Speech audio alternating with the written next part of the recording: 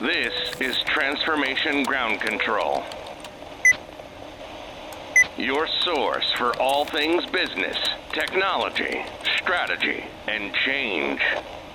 If you're growing your business, leading change within your organization, or undertaking any sort of operational or technology change initiative, this podcast is for you.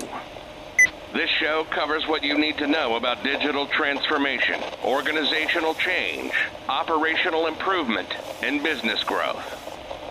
5, 4, 3, 2, 1. And now, here's your host, Eric Kimberling.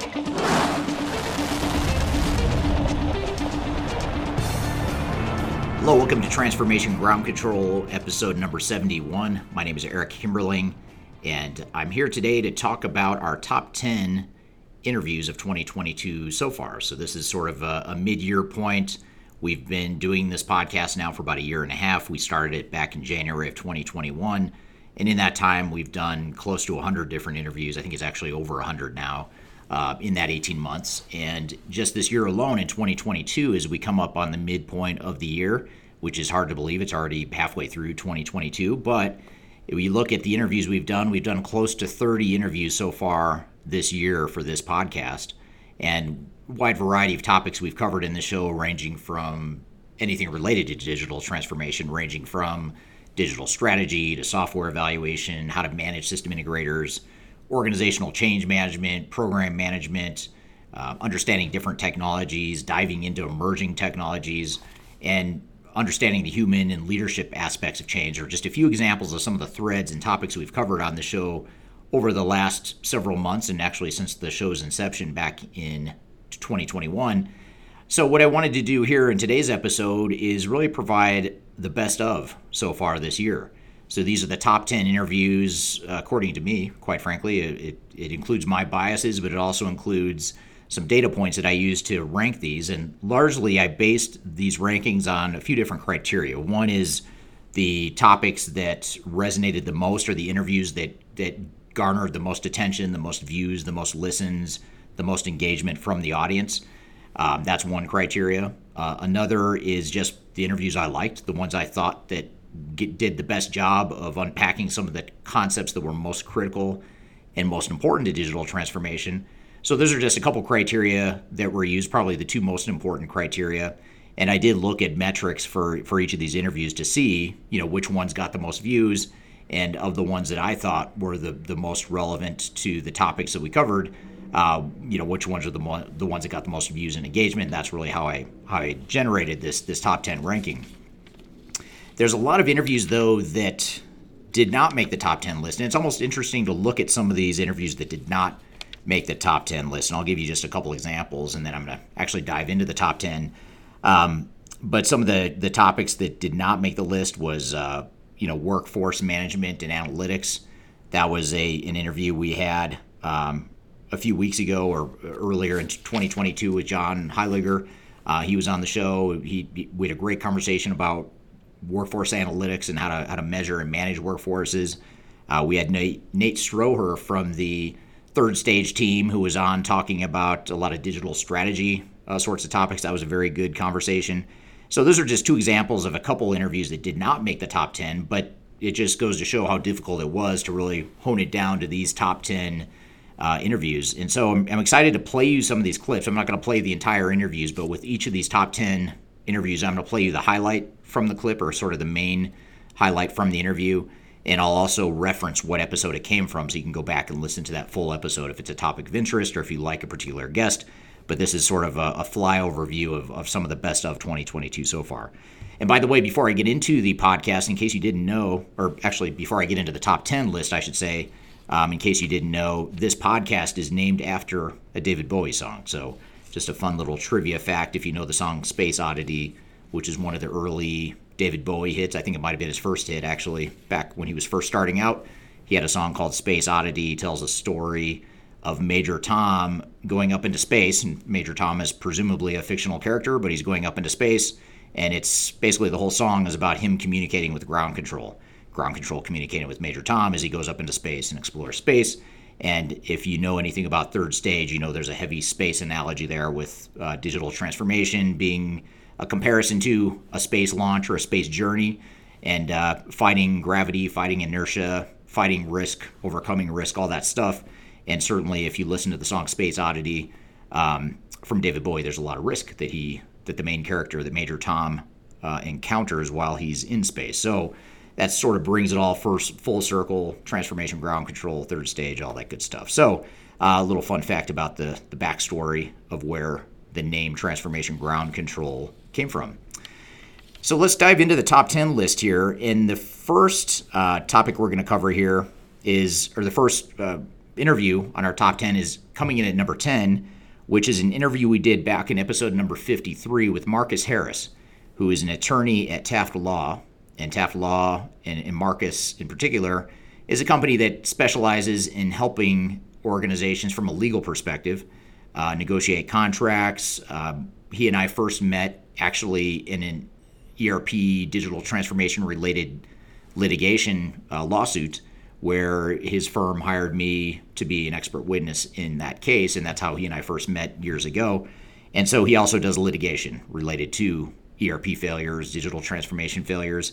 And so I wanted to have him on the show again. He was on, I think, twice in 2021, and then we had him a third time as a guest in 2022, earlier this year on episode number 53.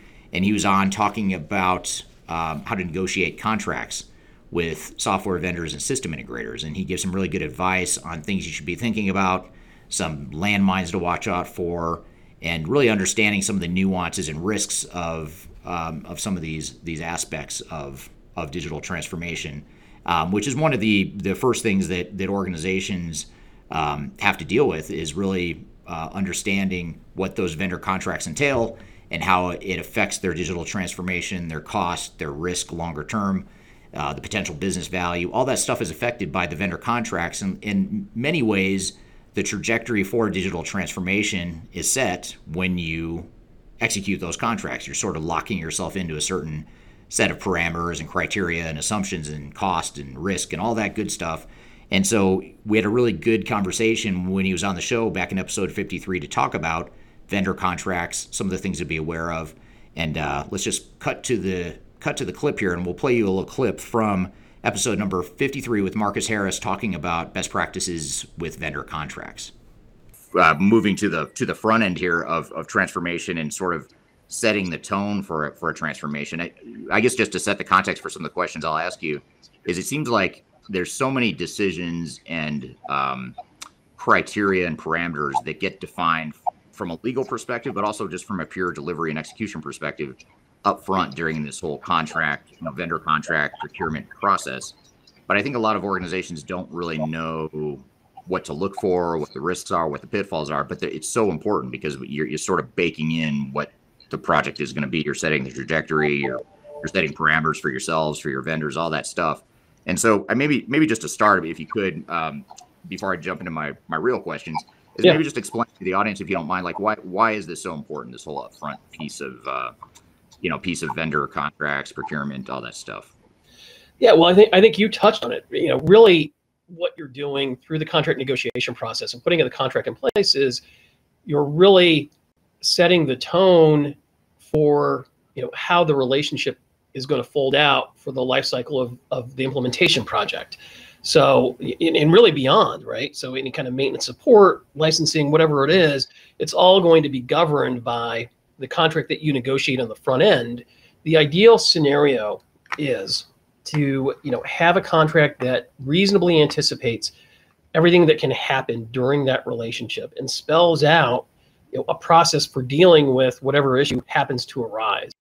That's a tall order, because I don't think anybody can look into a crystal ball and anticipate everything that's going to possibly happen in the future. But with experienced counsel, experienced consultants, people that have been through this a few times, you're going to set yourself up for a pretty good chance of success if you do the front end work by anticipating all the things where this thing can go sideways, have a contractual process for mitigating the likelihood it's going to happen at all, and when it does happen, know exactly what the process is to deal with it when it arises. My goal is not to and this may sound surprising, it's not to put in place an ironclad contract. And there's one reason for that really is that, I can do that all day, but no one's going to sign it, right? And especially not an experienced software vendor. Right. They're going to just walk away and say, your expectations are unreasonable. The goal is to put a contract in place that defines the relationship. It, makes reasonable concessions on both sides. It doesn't shift the entirety of the risk of the transaction to one side or the other. It kind of balances it out in a reasonable way. And ultimately, you should be, as the business owner, the customer, in a position where, something goes wrong, you pull that contract out from your desk drawer and you say, oh, look, on page 7, paragraph 3, we anticipated this would happen, and this is exactly what the vendor's supposed to do. And, they're going to give you a hard time and say, no, we don't want to do that. That's not how things work. And you say, no, here's exactly what's going to happen. That's the goal. That's a successful contract process right there. That's the end result that you want to have, ideally. It's kind of removing that ambiguity, making things predictable, having a clear, having those clear parameters or guardrails in place for the overall project. Yeah, I couldn't have said it better myself. I mean, what you're doing during a contract negotiation, it's really not, from the legal perspective, it's not, I'm not concerned with the price, right? That's what people hire you for. That's what there's other consultants that can say, look, you're not getting a good deal.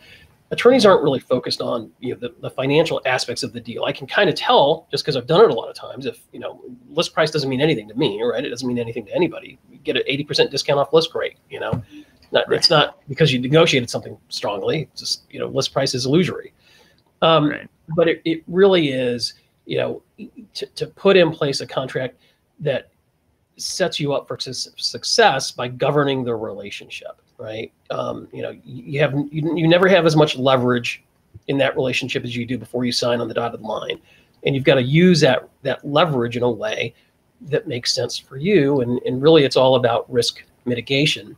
And you've got to ask the tough questions. You've got to make sure that everything is discussed prior to signing, so that you can see where how far apart you are. We talk about functionality gaps, but there's gaps in perception and gaps about expectations, and you want to minimize the likelihood of those coming to bite you in the rear end later. And the only way to do that is through a thorough negotiation process. Right. Yeah, it makes a lot of sense. So when we think about you've been doing this a long time and for decades now, and now we're in a new year. 2022 is upon us. A lot of organizations are sort of looking forward to, what are our contracts going to look like? How are we going to negotiate with our vendors? What vendors are we going to bring on board and whatnot? But what are some of the trends you're seeing in the market? What's changed from a contractual or procurement or negotiation perspective, or what is changing? What do you expect to change here in the new year or in the coming years? One of the things that we continue to see as a focus of contracts is, this whole issue around data security, cybersecurity, data integrity, who's accessing your data. Do you need a DPA, a data processing agreement?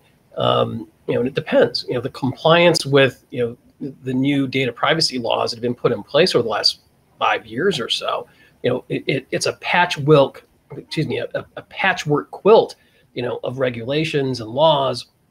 I'm just trying to navigate that and figure out, what your issues are and what they aren't, and what your obligations are. It's incredibly challenging. I was on the phone yesterday with an NFL team that's entering into a large ERP transaction, and data privacy about with respect to the protection of the personally identifiable information of their fans was incredibly important. And it's trying to put standard DPAs in place with them, understanding what their risks are, how to mitigate those risks, and what the compliance framework is. What's actually applicable to them as a processor or a controller. So right.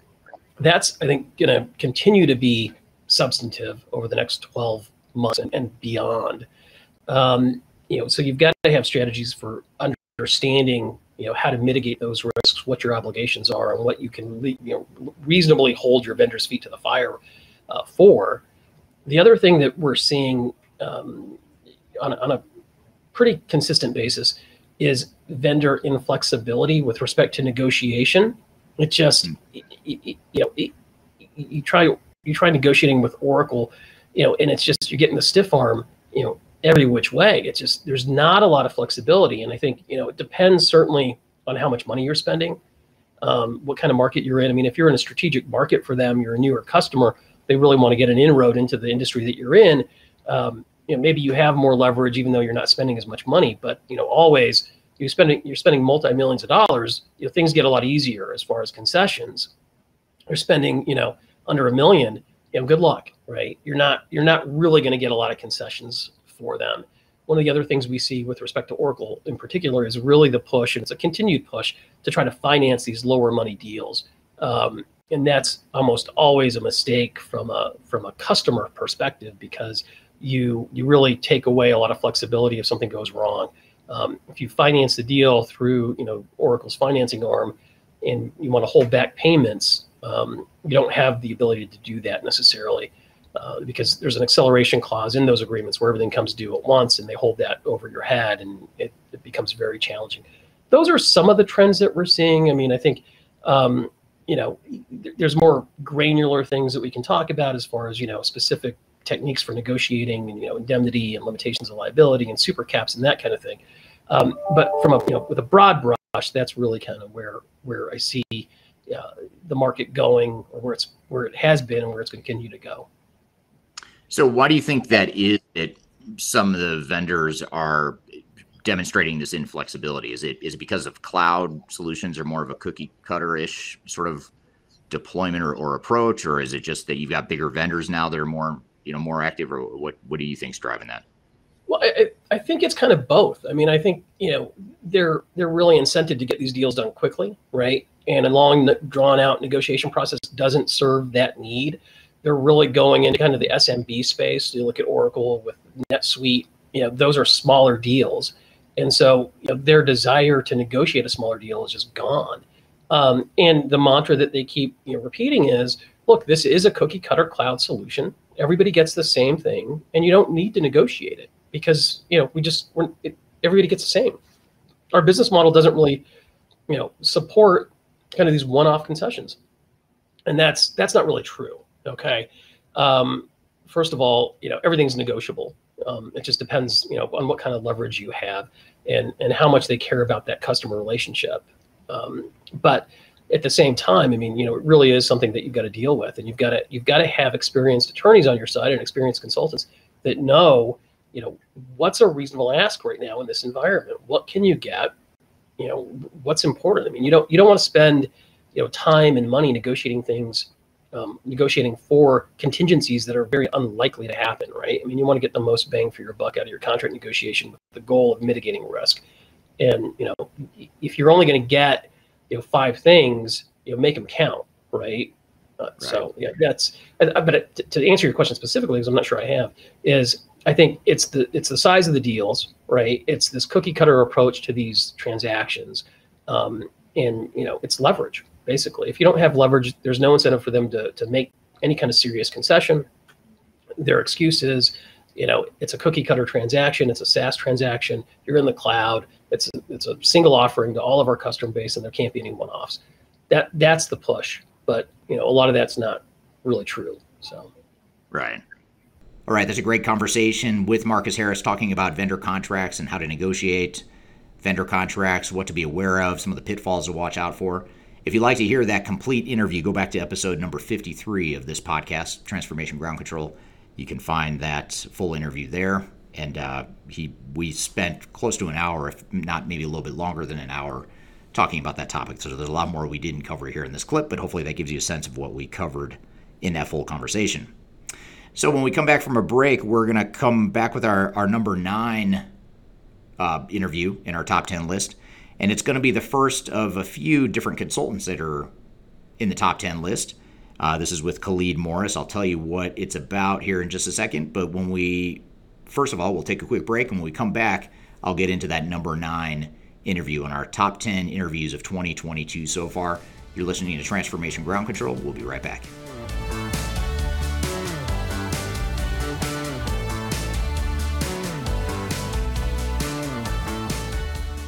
If you are aiming for transformation success, turn to Third Stage Consulting Group.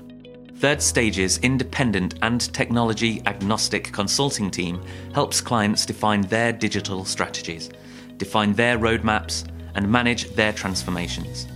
With offices in the US, Europe, and Australia, our team helps the world's most forward-thinking organizations through their transformation pitfalls and risks.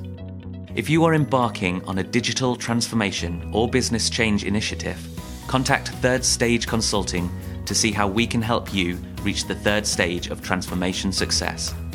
Learn more about us and download independent reports, videos, and other best practices at thirdstageconsulting.com.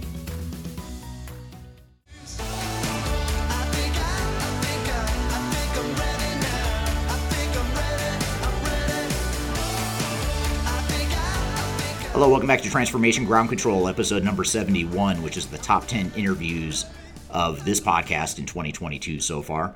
We're counting down the top 10 interviews that, in my opinion, are the most relevant to digital transformations, the most important content and knowledge that you need to know as it relates to digital transformation. And it's also based largely on the level of engagement and the amount of views that these episodes and these interviews achieved when they were first published way back when.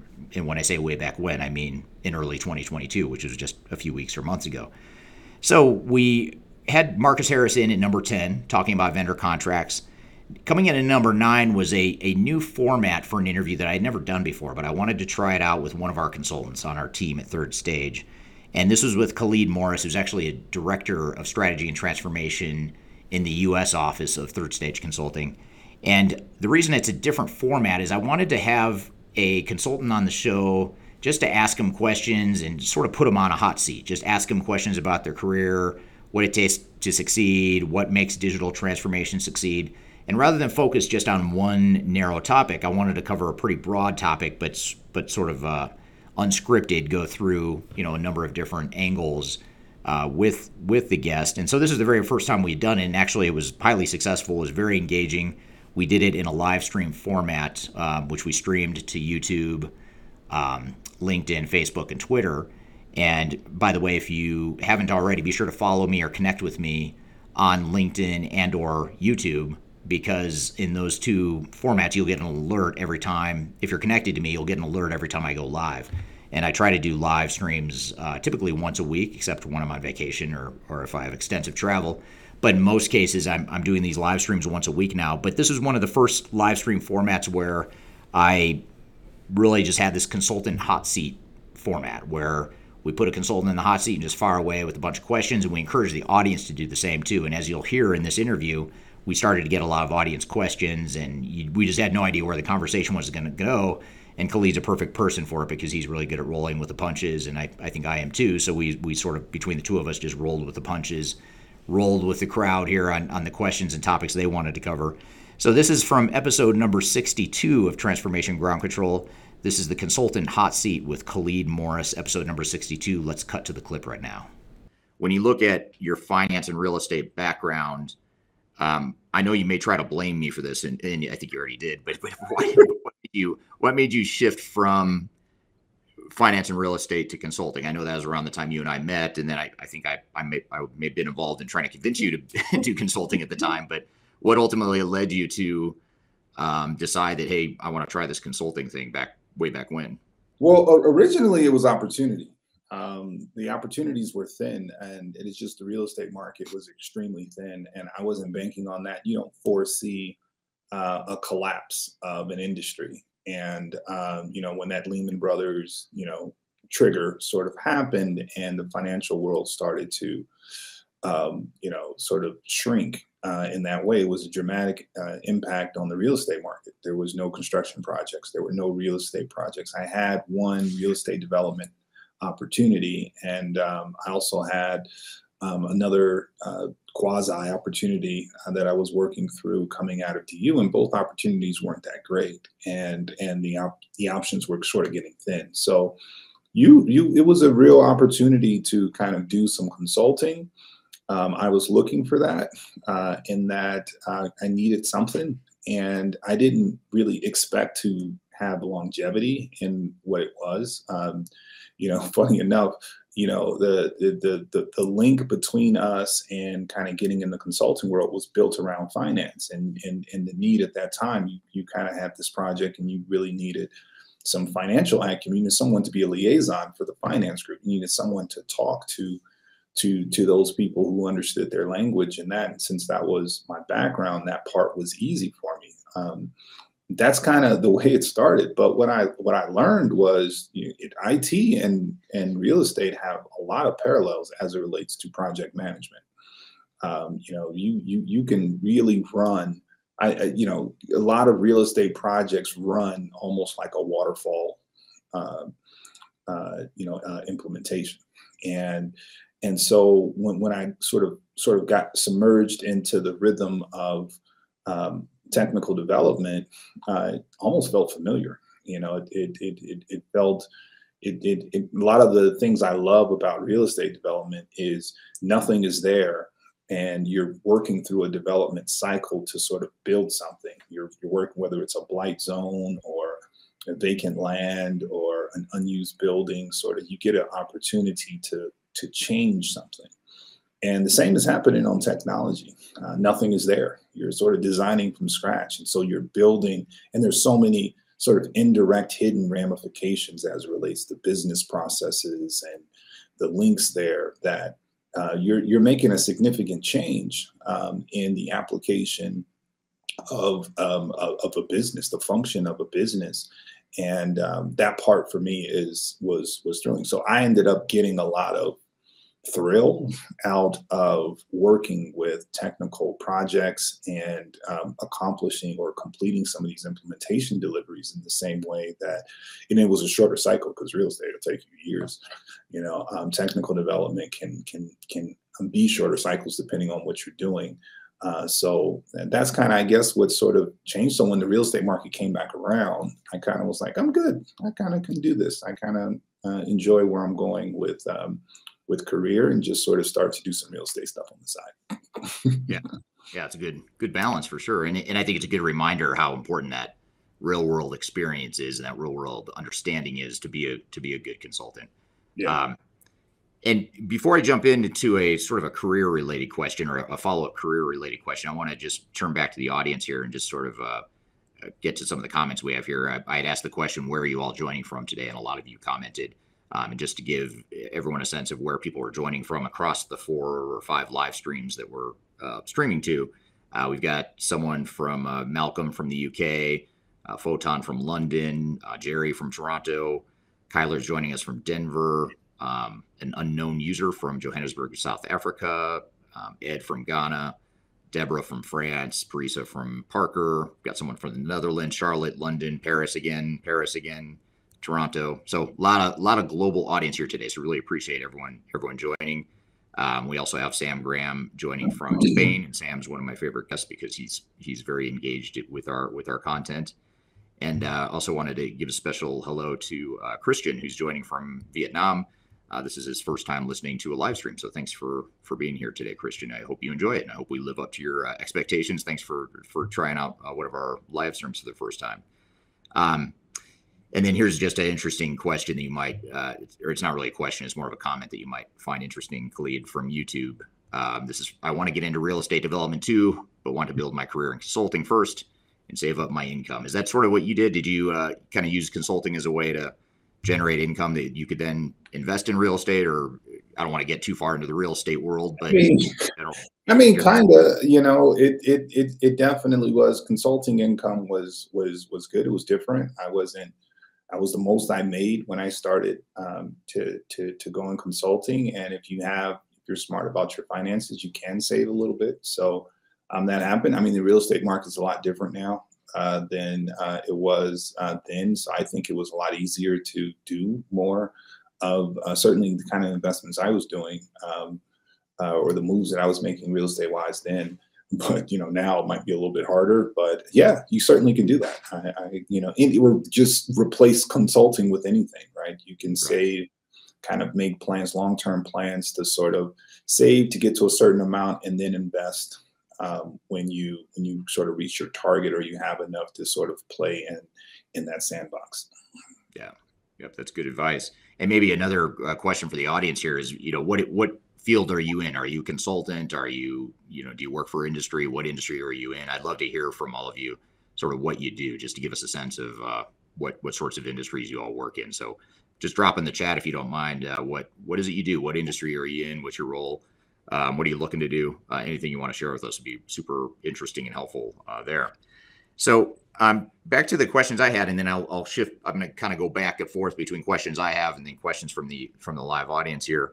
The question I had is, how is working at a company like Third Stage different from working at some of the really big consulting firms? And you didn't mention any. I don't think you mentioned specific names, but you've worked for a couple of the really big, larger, well-known consulting firms, and we're a smaller consulting firm of 50 people versus, 50,000 or hundreds of thousands of people that work at some of these bigger firms you've worked at. So how is it different, working at Third Stage or a smaller firm like Third Stage versus one of the big guys?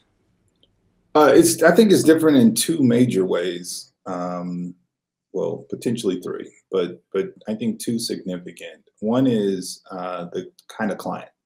So the clients that we work on here at Third Stage, even our large clients, are very different than the kind of clients that you'd work with, like in a Big Four. Once you're in the Big Four world, your clients are ginormous. They're almost little governments, and the projects are extremely complicated as a result. And you're on these huge teams where one project might have 40, 50 people kind of working, and it turns into a subculture on the project itself, to where you got to deal with your own, just like you have to deal with sort of the client. And so there's a degree of complexity there. There's a degree of culture there that can be, those projects are long, and it can, in some cases, be toxic. In other cases, sort of, it pushes you because there's a certain level of complexity that extends beyond the application's bandwidth. Sometimes those choices are bad. So you might have an application that you're trying to build is really not a good fit for that organization. And so the projects are just all complicated. Like, they're just all extremely complicated with, just tons of difficulty around with respect to trying to fit, a square peg in a circle or something like that. So you have challenges there. And I think you also here, with a smaller company, you have more engagement. So I think the engagement points, at larger companies are different. You don't have the same opportunity to build the kind of relationship with a client. Our clients here at Third Stage are, we just have great relationships, and it's not really specific to like one person. It'll just be, most of the projects that I've been on here at the small level, you get an opportunity to really talk a client through, to really work with the client through their decision-making process and really help them get to where they need to be, because that's the end target. It's like we're all pushing in a window here that sort of lends to client making such and such type of decision. And it's not really like that with large companies. You don't get those opportunities. It's not about engagement. It's about reaction. So they're very, very different experiences. But if you're more into relationships and you're more into end game and benefit to the client, then the smaller kind of consulting world kind of works more. So for me, it's more satisfying than kind of with the larger companies where you're just submerged in politics and grievance and bureaucracy and complexity, and you just feel like you're fighting a battle every single day. Yeah, and you and I both have experience with some of the big firms, but your experience is more recent and probably more relevant. And I think you spent more time at these larger firms than I did. I didn't last very long, so All right, that was Khalid Morris in the consulting hot seat from Transformation Ground Control episode number 62. So if you want to hear more of that interview, if you want to hear the complete interview, which lasted over an hour in totality, you can find that in episode number 62 of Transformation Ground Control. You can go back and listen to that on YouTube or on whatever audio podcast platform you might be listening to this podcast. So we're going to come back after a quick break. We're going to shift gears and move out of the consulting hot seat, and we're going to bring on another external guest we had on the show, another industry peer, to talk about alternatives to big ERP vendors and what some of the considerations are and what some of the options are you have in the marketplace. So before I give you a little bit more of a description of what we're going to cover in that clip, we'll take a quick break. We'll be right back with Transformation Ground Control's countdown of the top 10 interviews of 2022 so far.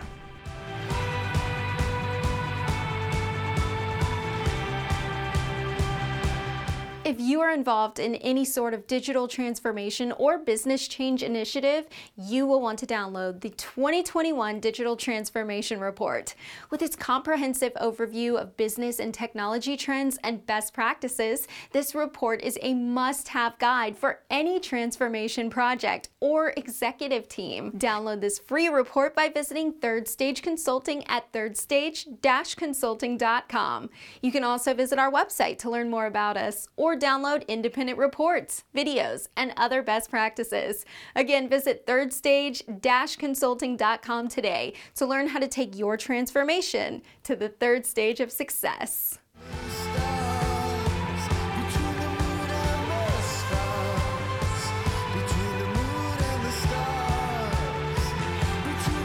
Hello, welcome back to Transformation Ground Control, episode number 71. This is the top 10 countdown of the top 10 interviews of 2022 so far here at the midpoint of the year. We're kind of looking back on the best interviews we've had so far. And one thing I do have to say is I do think that as the show has gone on, I think we've done a good job of bringing on more diverse clients or guests, I should say, which included some of our clients, but also included some of our consultants, included some industry peers. We even went so far as to have a couple competitors on the show throughout the recent episodes. So we really try to broaden the purview of not only the topics we cover, but just the different viewpoints that are so important to making these transformations successful. We certainly have a pretty diverse team here at Third Stage Consulting. We've got 50-some consultants and counting worldwide in 4 different offices. But we're also looking outside the organization, too, to look at others and get their perspectives on digital transformation. And that's the case here with number 8 on our list of top 10 interviews of 2022 so far. This interview, going back to episode number 58 of this podcast, was with Dan Aldridge, mispronounced his name there, Dan Aldridge of Priority Software. And he was on the show to talk about alternatives to the big ERP vendors. And we really wanted to dive into understanding, especially for larger organizations, what are your options? Are you sort of beholden to SAP and Oracle and maybe Microsoft Dynamics? Or are there other technology options out there that could be viable for you? And what are some of the pros and cons of going with a big ERP vendor, a big well-known ERP vendor like SAP or Oracle?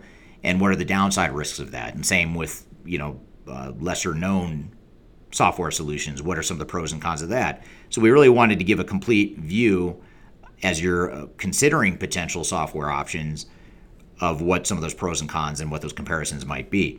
So again, number 8 on our list of top 10 interviews of 2022 so far is with Dan Aldridge, talking about alternatives to big ERP vendors, back from episode number 58. Let's roll the clip. What do you think, in general, what do you see as some of the pros and cons of just migrating to one of those bigger known name brands, if you will, those household names like SAP and Oracle? What are the pros and cons of sort of going in with those options as your vendor of choice? So obvious pros would be market awareness, lots of companies, references, and things where they're running it. They tend to be the larger enterprise guys that have been around since mid 90s or even in some cases 80s.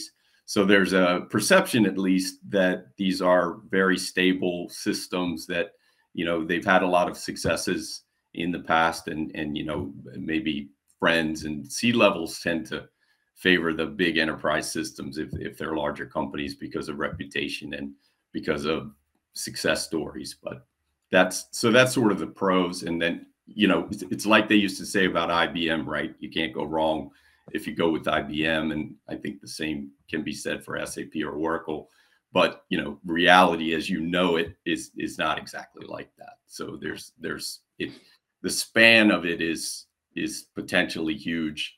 The cost is sometimes prohibitive, and you got an on-premise system that gets locked in and things like that. So the pros would be the name recognition, the lots of successes, but the cons would be also lots of instances where they ran long and they, had trouble after they went live, maybe shutting down business at a very extreme. Right. Yeah. You remind me of one of my favorite counter phrases to the whole nobody ever get fired for hiring IBM, or, insert big company name here, Accenture, Deloitte, SAP, Oracle, whatever.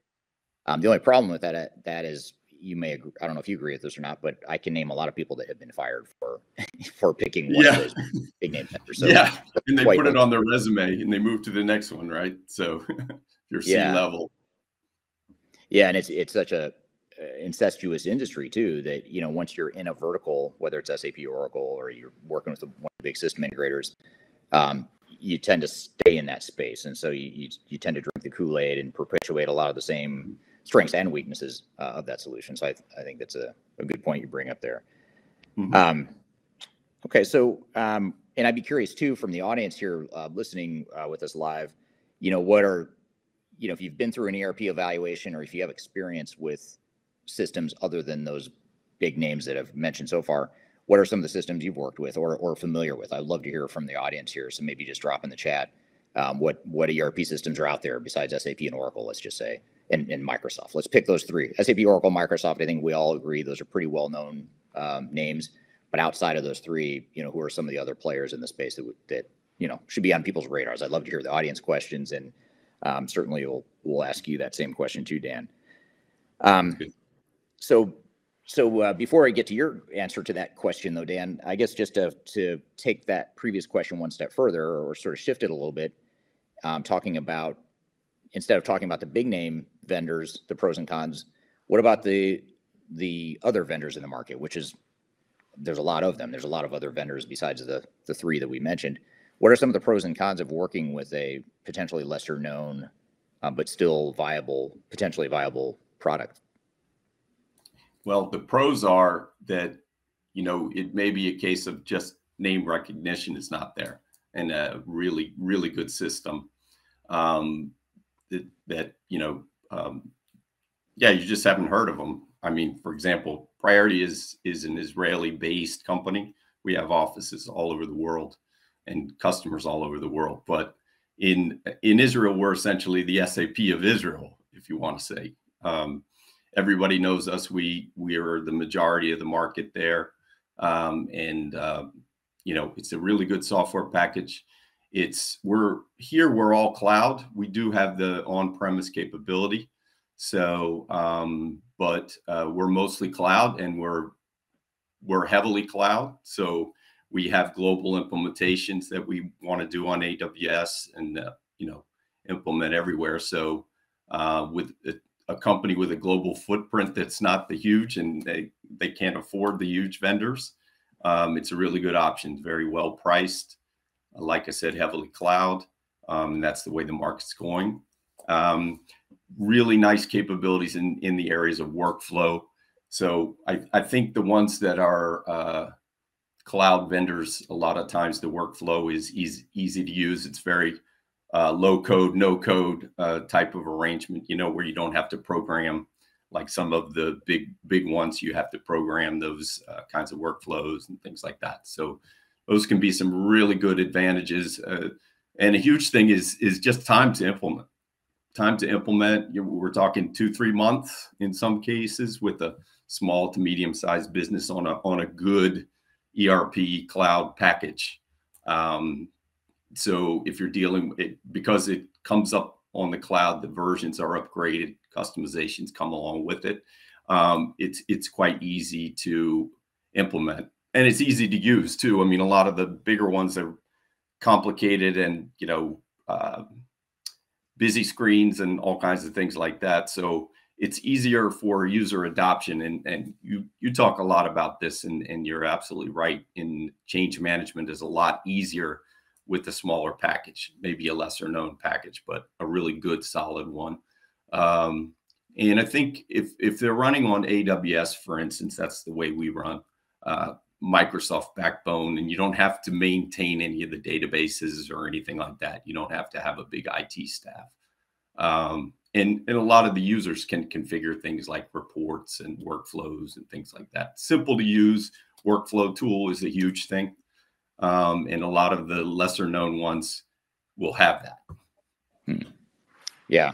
Yeah. And that flexibility, ease of use, change management, all that stuff. I mean, those are really good points that I agree with you on that. So given that there are these other options in the market that maybe they're lesser known, but they still are viable and they have strengths in many cases that some of the other bigger ERP systems don't have, why is it that so many organizations get enamored by the big names? Is it as simple as what you said before, which is no one ever got fired for implementing A, B, or C, or is there more to it? Or would you add to that list of why organizations become sort of blindly drawn to those systems? Yeah, I think it's references, and they know of other companies that have implemented it, and so they feel more secure in that. But it's not necessarily the case. But I think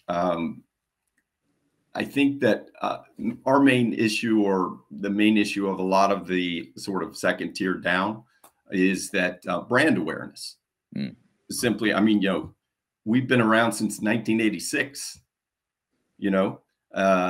and dominate the market over there. And there's a lot of other, companies also second tier that are like that, that are just unknown, because it's a big deal to have a massive marketing machine, and have Gartner and, people like that behind you in that upper quadrant. It stays pretty stable, as It's SAP, Oracle, Microsoft are all in that top right magic quadrant.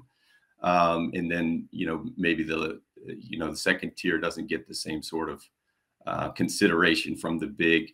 And when you're dealing with Gartner, you're dealing with larger companies that they are only kind of looking at that upper quadrant, right? So they're not necessarily looking at the ones that are even just slightly down. So it's kind of reputation. It's kind of what the analyst firms like the Gartner say about it. And it's just safe, or Right. It's perceived as safe, which is kind of interesting, because if the time to implement is so huge, as the things that will dictate whether it's a failure or a success is the time to implement. The cost can be staggering. And, if you're implementing it in a sort of a modular way, instead of some of the lesser known ones that have the whole footprint, including e-commerce and ERP and MES and all the things that link to it through APIs, it's a much more, it's not a modular approach that some of the big ones take, right? So you might implement purchasing and accounts payable, right? But the other pieces are not there yet. So they're doing it in phases, and it takes a long time and a lot of consulting resources.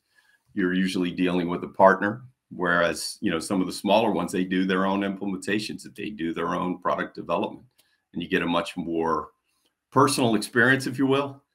And you get care. We're not, for instance, we're not taking people in the US. We're dealing mostly with our own implementations, with our own team.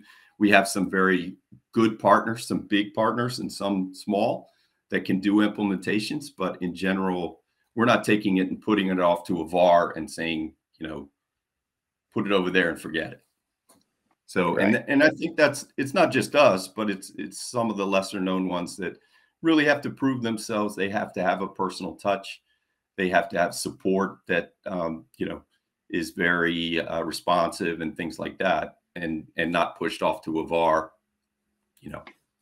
Right. So in your career, then, what was it that drew you personally to these non-household name products? Not that they're, a lot of people have heard of Priority Software and Infor and some of the other systems you've worked with over the years. But what was it that drew you personally to the let's call it the smaller, not small, but smaller software vendors? Yeah, so it just kind of transpired that way. When I joined Bond, I was recruited. I got an MBA, and I was recruited right out of school, essentially. And I had a finance background, and I was recruited by Bond. Bond was sort of new in the US, and they were sort of the Dutch SAP, if you will. So they were very exciting. They were growing really fast.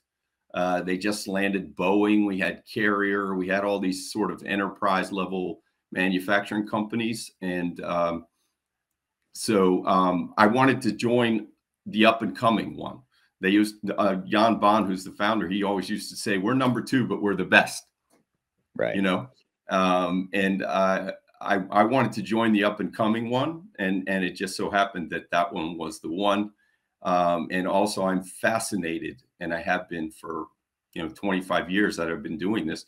I love manufacturing, so I was drawn to their kinds of clients, and I got to visit many large enterprise customers at that time.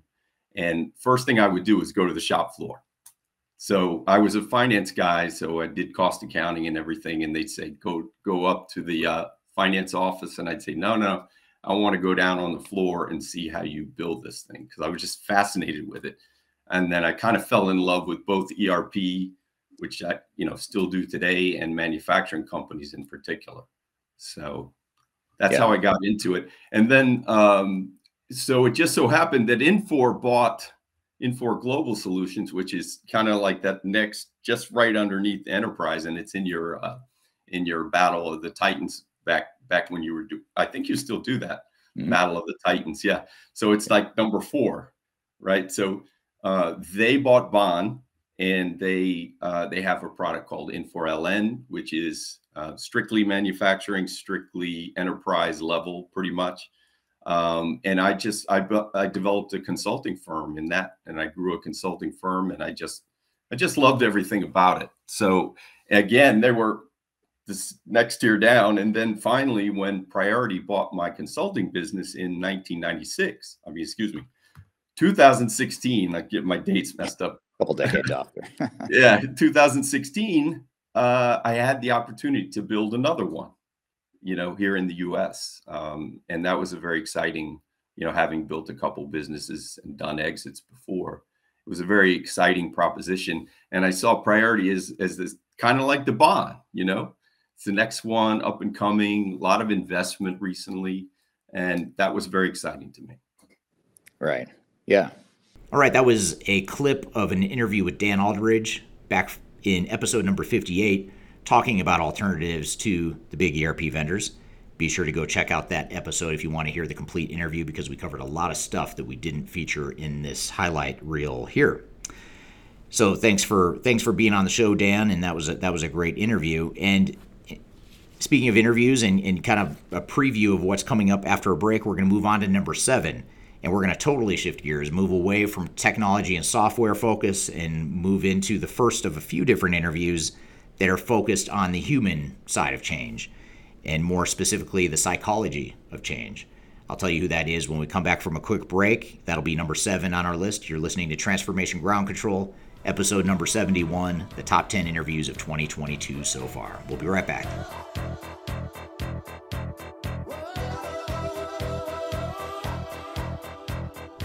If you are aiming for transformation success, turn to Third Stage Consulting Group.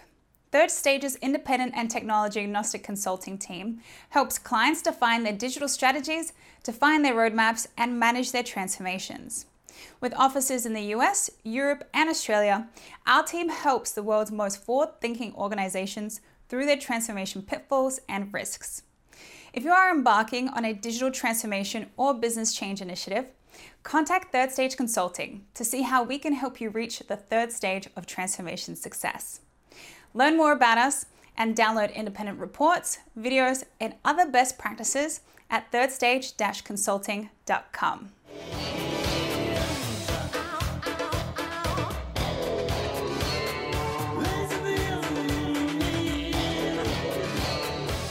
Hello, welcome back to Transformation Ground Control, episode number 71. This is the top 10 ranking of the top interviews of 2022 so far.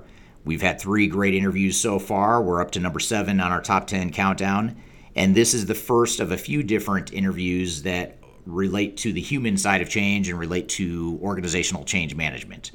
And for this particular topic, I was very interested in this person and having her on the show, because she's not just a technical consultant. She's not a technology person. She knows technology really well, but she comes at it from the human side of change. And more specifically, she comes at it from the human side of change within academia. So she works at Colorado State University. Her name is Cristina Serrano, and she is a professor at Colorado State University in the MIS, or the IT department, and teaches courses there related to IT. But one of her main areas of focus and the way she views the world is in many ways similar to mine, in that she views it from a human first perspective, although she comes at it from a deeper psychology understanding. So we wanted to have her on the show to talk about the psychology of change and digital transformation, looking at culture, individual humans, how they tick, what makes them accept change, what causes them to resist change, what's going on in their heads, how do we overcome what's going on in their heads to navigate that change. And so this is a great interview that I really enjoyed doing. I learned a lot from this, as I did with all the interviews that are in the top 10 list, which, by the way, is another thing that I use to sort of subjectively rank these, is if I learned a lot from the discussion, or if it's something that even I didn't feel like I didn't know a lot about, and it was particularly helpful, I rated those interviews higher than others. So this is, again, number 7 on our list. This is The Psychology of Digital Transformation with Cristina Serrano from Colorado State University. Let's roll the clip. This is a really broad question that could go a million different directions, and I fully acknowledge it. It may not be fair as a first question or a first real question for you, but I'll ask it anyway and see if we do maybe a flyover view or a summary. But when you think about the time you've spent in IT and the research you've done as in the world of academia, what are some of the biggest takeaways or lessons that you have from, the things you didn't know 20 years ago when you started doing this stuff till now? What are some of those biggest lessons learned or takeaways from your research? Yeah. So I'm a big picture thinker like you. So I think I might start more at the big picture level, Sure. and then where it's brought me today. And so, I started my PhD in 2006. In the very first year of my PhD program, we have to learn a lot of fundamentals about research, about our discipline. And so, my discipline being information systems. And a lot of people confuse information systems with computer science or, computer engineering, and don't really understand the difference. And where I am right now, it's actually, my department is computer information systems. So it makes it even more confusing. But what was really clear, in that first year of my PhD program is understanding, of course, what is information systems as a discipline? What does it mean? And our discipline is essentially captures the combination of people, processes, and technologies, and how they all have to come together, work together to manage information to achieve organizational goals. And, ideally shared goals, right? is what we want. Still, at that time in 2006, the field as a whole was a bit disrupted. Around that time, it was after the dot-com bust, and there were declining enrollments, not just in information systems, but also computer science and other computing fields. And so we were all kind of in this identity crisis, really trying to understand, how can we remain relevant and serve the needs of the future. So in my field, there were a slew of publications around that time, or they had come out a few years earlier when I had started the PhD program. So they were still fairly fresh.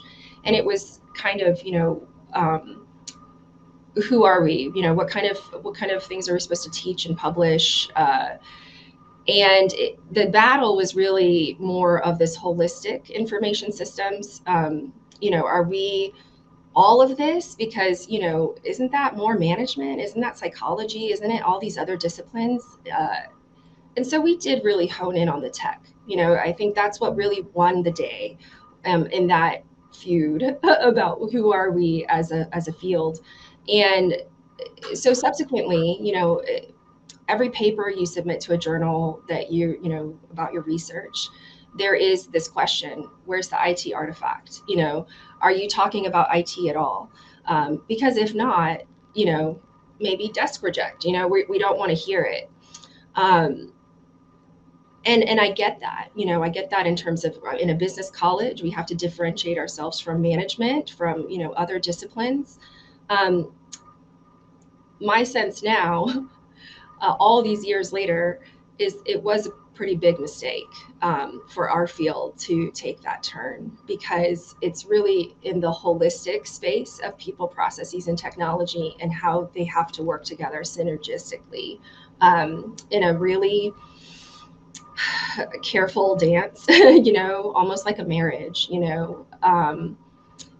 that's where innovation really takes place. Once you take the IT out of the people and the processes and try to look at it alone, you miss out on, a lot of the things that your firm is trying to do, right? When you're talking about these major organizational IT implementations, it's not just about the IT. In fact, it's usually the IT is not the problem. Usually, it's usually right in the people and the processes in that space. And unfortunately, I do feel a lot of researchers who have been responsible for kind of, researching this and teaching it and innovating in this space, have done, exactly what industry has done. And that's look at the tech, kind of, and not look at the whole picture. Yeah, it's easy to become enamored by the technology and focus on bells and whistles and innovations in the pure tech space without looking at the people and process. Absolutely. I mean, we still will look at things like tech's impact on organizational performance, and our outcome variables are still very relevant to a business. It's just, we're not looking at our models holistically to account for a lot of the people and processes too, unfortunately.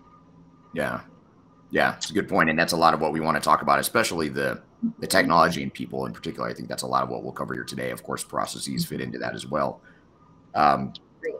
But in speaking of that, I guess just to kind of shift gears and maybe dive into that a little bit more, part of your research, I know, focuses on how IT impacts individual identities and cultures.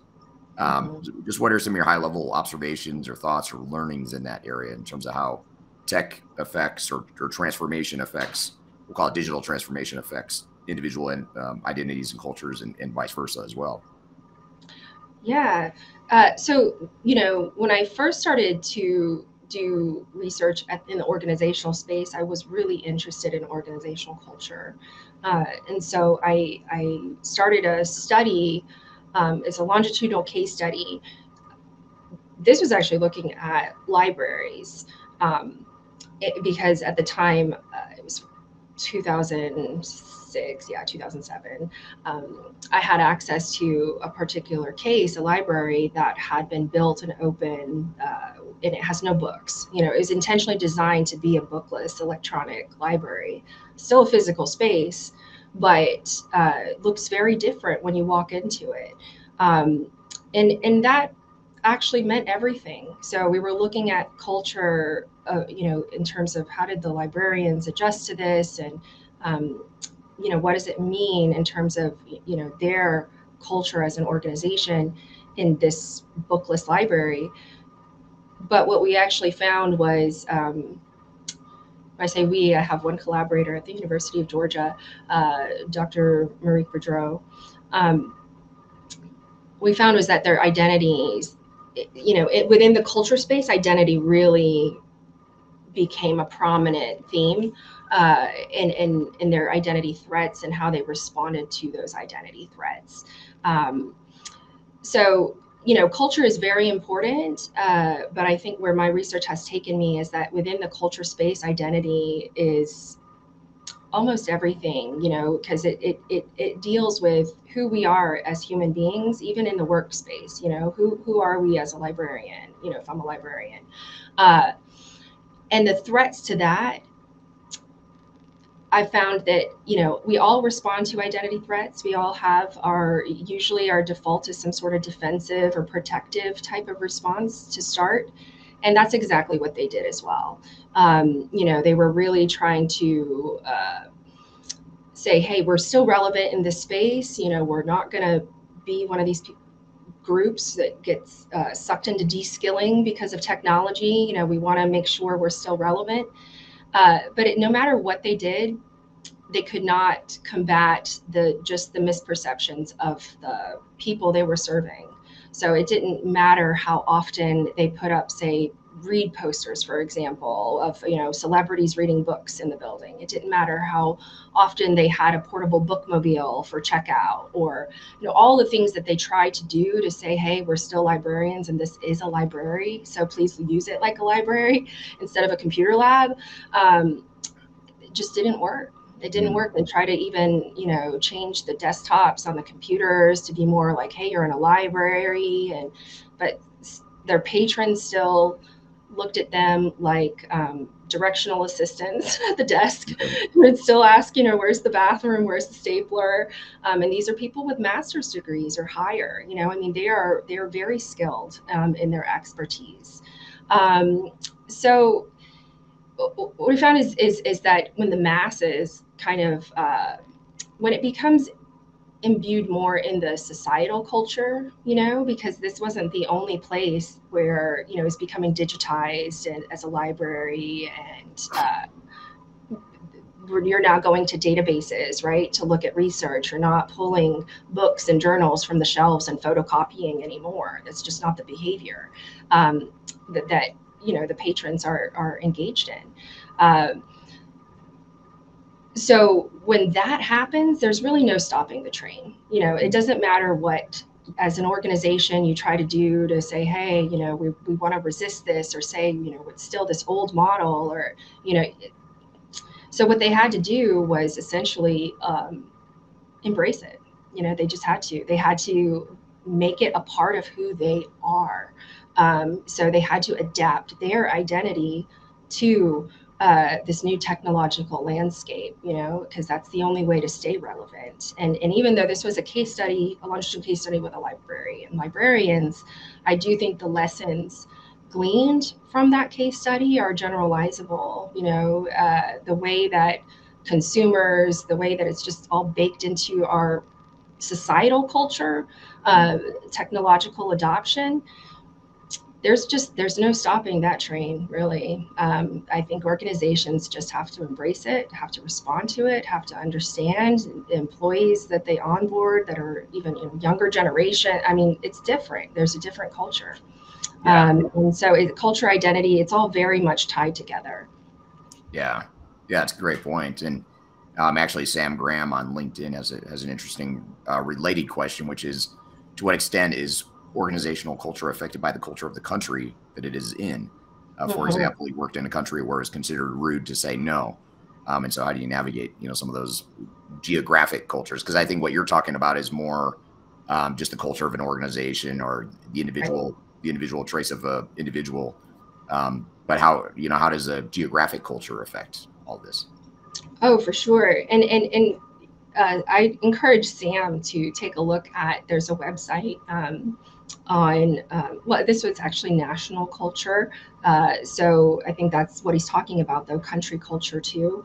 Hofstede is a big name in that space. And there are researchers who will take some of his research with a grain of salt, but that's, any research, truly, anything that's produced by humans, you know that there's going to be some flaws in it. But if you look up Hofstede national culture, you'll find that it's even searchable. It's a really great website because you can compare national cultures as well. So for example, it would put United States as a highly individualistic, that's in our culture. It also says that in the United States, we have more of a short-term orientation instead of a long-term orientation. So that even filters into how we have quarterly reports and shorter reporting times for some of our goal settings. But there's these lots of different dimensions, even masculinity to femininity, and that's why some of this has been questioned, but it's been research out there for decades, and so I would encourage them to check that out. But it does definitely have some impact, for sure. even in the pandemic, we saw that, right? I think that, some societies that were just inherently more collectivism in their national culture, the way that they responded compared to countries that were much more individualistic in their culture, was just totally different, right? I don't know that there's a whole lot we can do to change, something as big as national culture. But what Sam is saying is like, it's considered rude to say maybe no in a culture. I mean, I think all we can do is kind of more educate ourselves and ask questions, that's all I have for that. But yeah.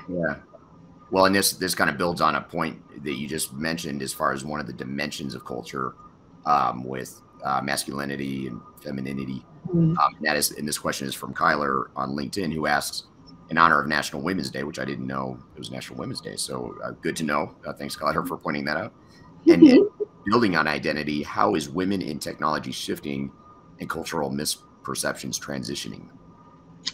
Yeah. Well, I mean,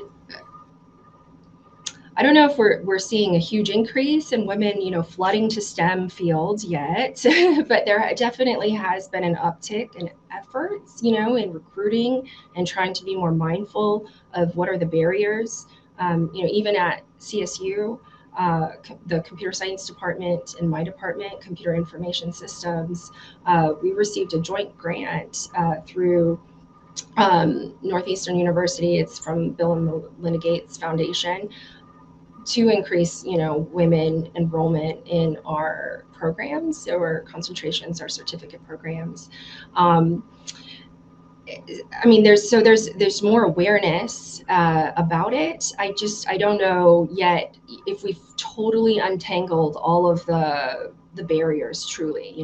What are the real reasons that are preventing women from maybe even choosing this as a concentration or a career, but also retention. So keeping women in these fields is also difficult if they choose it to begin with. That they'll tend to leave, so turnover can be high. It's getting better. That's all I can say. It's getting better. We're working on it. I hope to see a lot of improvement in this area in the next, hopefully, 10 years. And I imagine it's a lot of variation in different parts of the world and different cultures of how far that's come along versus not. And maybe in 10 years, we get a little bit more even in terms of how we've evolved. Yeah. I think so. I mean, what we're finding is that the interventions that we would implement to increase women enrollment actually just increases enrollment, period, across the board, across all demographics. So I think the barriers preventing women from choosing these careers are also preventing a lot of other people, whether they're women or not, from choosing these careers. A lot of it has to do with stereotypes, myths that we have to debunk about STEM fields. So it's a lot of work to be done, honestly. Yeah. Okay, that was number 7 on our top 10 ranking here of the top 10 interviews of 2022 so far. That was Christina Serrano, who's a professor of IT at Colorado State University, talking about more the human side of change, the psychology of change, and that's back in episode number 59. You could listen to that entire interview as well as other interviews from that same episode. Again, episode number 59 with Christina Serrano. Be sure to check that out if you like that topic. So we are going to actually transition into a similar discussion with another person, the second of 2 people in our top 10 list that are from the world of academia. Although he is also a consultant, he is primarily a professor at the University of Potsdam, and he does a lot of research as it relates to digital transformation. By the way, University of Potsdam is in Germany, so I wanted to get someone with a global perspective as well. And he does a lot of analytical, quantitative research of digital transformations in Eastern Europe. So I wanted to have him on the show to bring that global perspective and more of the quantitative, academic, research-based view of digital transformation, which a lot of my experience and our team's experience is primarily experiential. It's qualitative. It's great stuff for sure, but it's not necessarily grounded in academic research. So we thought it'd be a good sort of counterbalance or an augmentation to the qualitative, experiential types of discussions we typically have on the show. And so that made his discussion particularly interesting. and we're going to have him on the show. But first, we're going to take a quick break. You're listening to Transformation Ground Control, episode number 71, the top 10 interviews of 2022 so far. We'll be right back.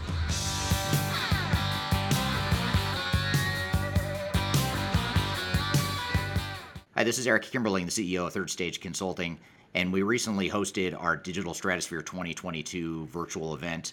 It's 3 days of packed content related to digital transformation best practices, about 16 or 18 different workshops and different speakers that are presenting on different topics, everything you need to know about transformation. The bad news is if you miss that event, the event's over. The live event already happened. But the good news, if you've missed it, or even if you did attend it and you want to see replays or you want to catch the sessions you missed, you can do that now by going to stratosphere2022.com. Go to stratosphere2022.com, register. All you have to do is put in your name and email address, just a few fields. You get immediate access to all the recordings.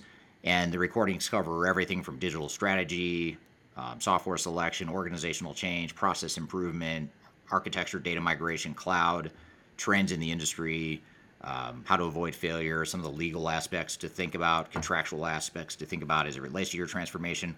All that is stuff that you'll get by registering for Stratosphere 2022 replay.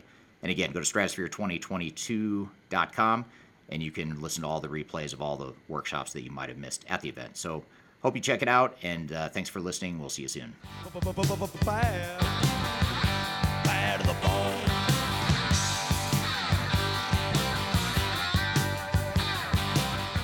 Hello, welcome back to Transformation Ground Control, episode number 71. This is the top 10 ranking of the top interviews of 2022 so far on the show.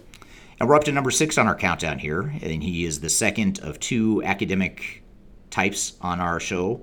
You heard at number 7, Christina Serrano from Colorado State University, which, by the way, is very close to where Third Stage Consulting is based. It's about less than 100 miles from where our office is, so very close to home in our case, as far as our U.S. headquarters, our global headquarters in the U.S. But for this next guest, the second academic type that's going to be on the show is Norbert Gernau from University of Potsdam, and he is a professor at University of Potsdam in Germany, and other side of the world or other continent, different perspective. He does a lot of research, quantitative research, to understand digital transformations in Eastern Europe primarily, although a lot of the data and a lot of the research he's done is very applicable in all parts of the world. So that's really why I wanted to have him on the show, is to bring that global Eastern European perspective, but also draw out some of the lessons that apply to any part of the world and some of the lessons learned and best practices that he's uncovered in his research as it relates to digital transformation in any part of the world. So this is back from episode number 51 when we had Norbert Gernau on the show talking about some of his digital transformation research and KPIs, key performance indicators and measures. Let's roll the clip of Norbert Gernau talking about digital transformation research. For you then is maybe just give us a little bit of an overview of some of this research you've done over the years. What does it look like? What were you trying to find? What was the impetus for the whole thing? Yeah, we started 20 years ago when I was invited to a big German car parts manufacturer. He makes the gearboxes, and I was asked, we have a tiny requirement to change in our information system. I don't say the name of the vendor, but it's one of the main vendors of ERP systems in the world, and it's not coming from the US but from Germany. We have a tiny new requirement, a very tiny requirement, and it costs us millions, literally millions of dollars or euros to fix this tiny requirement. Can't there be a more adaptive, we coined the word adaptive or changeable enterprise system that is much easier to adapt to new requirements. So that was our first task in research, and we came up with a lot of ideas how new architectures of ERP systems should be provided. But to make it short, nearly none of these ideas is made it into practice because we have this relational database paradigm, and we have some applications running on application servers, and the data models grow and grow and grow, and the data itself also grows. And so the systems are becoming complex and more complex and even more complex. And when you read about missing success with implementing new ERP systems, that's partly also a problem of the complexity. And there are even some people outside that think interfaces between different systems are bad, and you should try to integrate everything into one single system. That I don't know whom that helps, but it does not help conquer or even manage the complexity. So that was the first task. And then we started another thing that we are continuing to do. We count beans, not beans, but numbers of installations of ERP systems in the German-speaking market. German-speaking market is about 120 million people, so it's not very big, but a lot of small and medium-sized ERP vendors are located in these German-speaking countries. I mentioned one, I didn't mention it by name, but I mentioned it by the place of birth in Germany, in Walldorf, Germany, one of the big vendors stemming from there. It's a huge one, the SAP, but there are many, more than 300, 400 smaller ones. And then later when we looked into other countries, we see these small vendors in nearly every other country, whether it's South Africa, it's the UK, it's the United States. You can sustain an ERP business as a vendor when you have 30 to 50 people working for you. Then it's sustainable. It will not grow, and it will not adapt all new technologies and business opportunities very fast, but you can survive. And so we have the situation that we have 300 different ERP systems, and that's part of my consultancy to find out which is the best long-term. Long-term means at least for 10 years for my customers. Yeah, and on the other hand, perhaps we will come to that as well. On the other hand, the vendors are also the small and medium-sized vendors ask me and my team at the university. I have about 45 people running or working for me at the university, and they ask me, we read about new technologies like AI. Now the main technology where what I can overview, the ERP vendors make some investments in. The main technology is AI, artificial intelligence. So they desperately try to make more use of the huge amount of data they collected. But we see, and we can come to it in a minute, we see that there are, of course, some other capabilities required, not only technology, not only developers, but some other capabilities are required. So this is, we see the technology, we see the process, we see the business advantages, all of the business disadvantages, and you prepared some very nice questions. What are the issues? What do I recommend? Perhaps we come to that later. Yeah. Right. Well, I guess just to start then, that's a helpful overview of sort of the two threads or the two main drivers of why you started this research and what problem you were trying to solve or what questions you were trying to answer. But when you look at just ERP implementations, digital transformations in general, what were some of the, you've been doing this a long time, but what are some of the biggest findings you have, whether they're quantitative or qualitative findings from your research? What are some of the biggest lessons? We can distinguish several phases. In the first phase, it was just automation. No, it was not even automation. It was just bringing manual processes to computerized processes. Not very much automation, but you wanted to have your data on a computer to be able to be accessed from anywhere and from more people than before. That was the first phase. That went till I would say the early 2000s. So then there came a phase of consolidation because there was not so much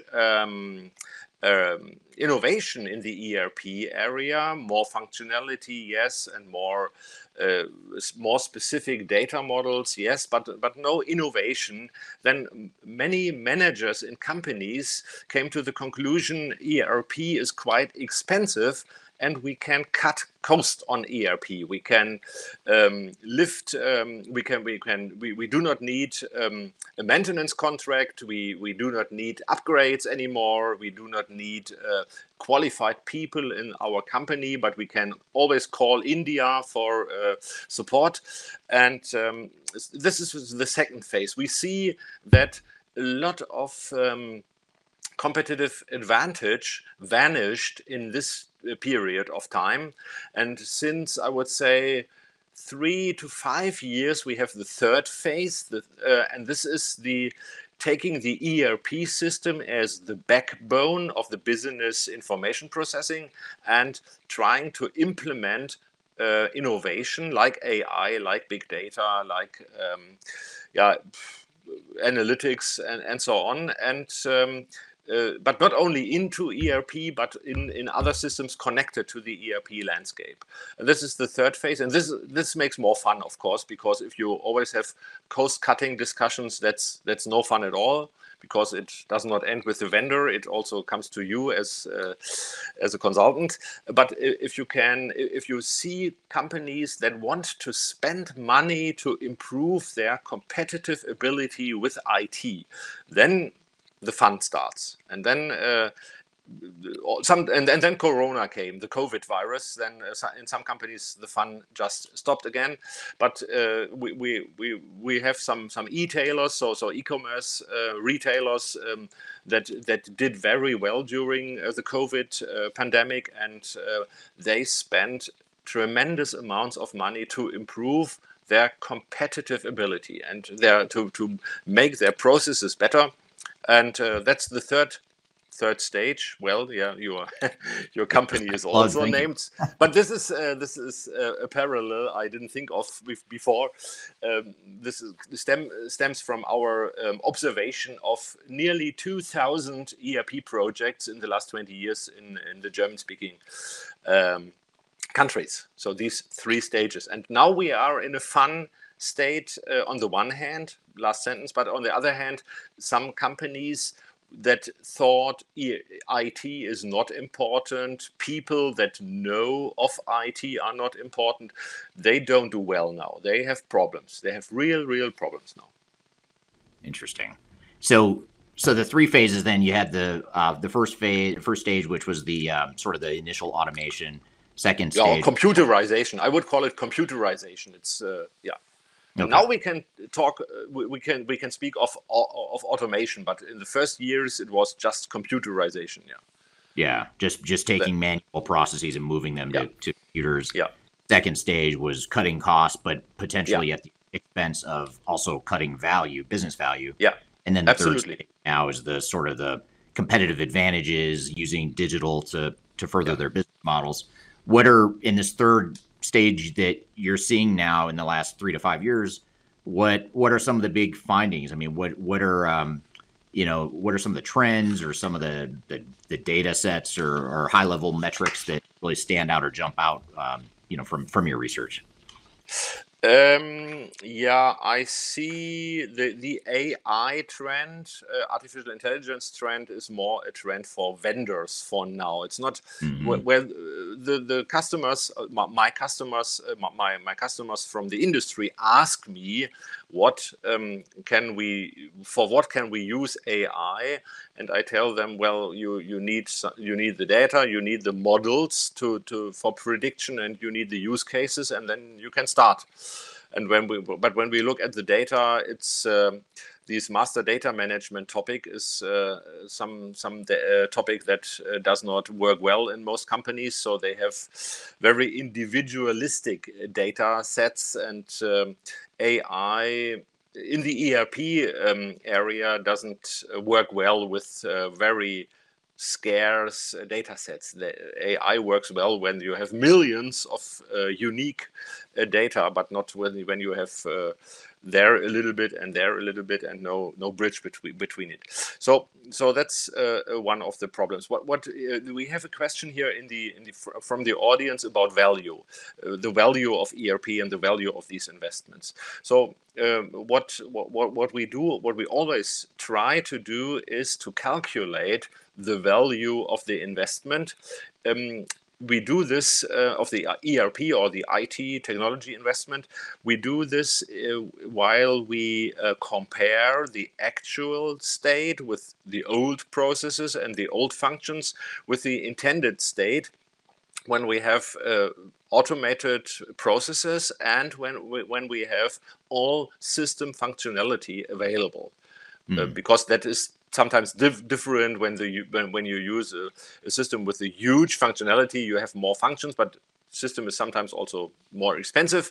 And on the other hand, you can get a lot of improvements, like in manufacturing and logistics, when you use a smaller and cheaper system.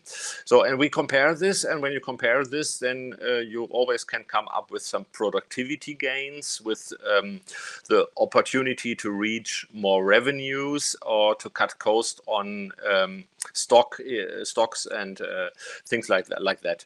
And that is,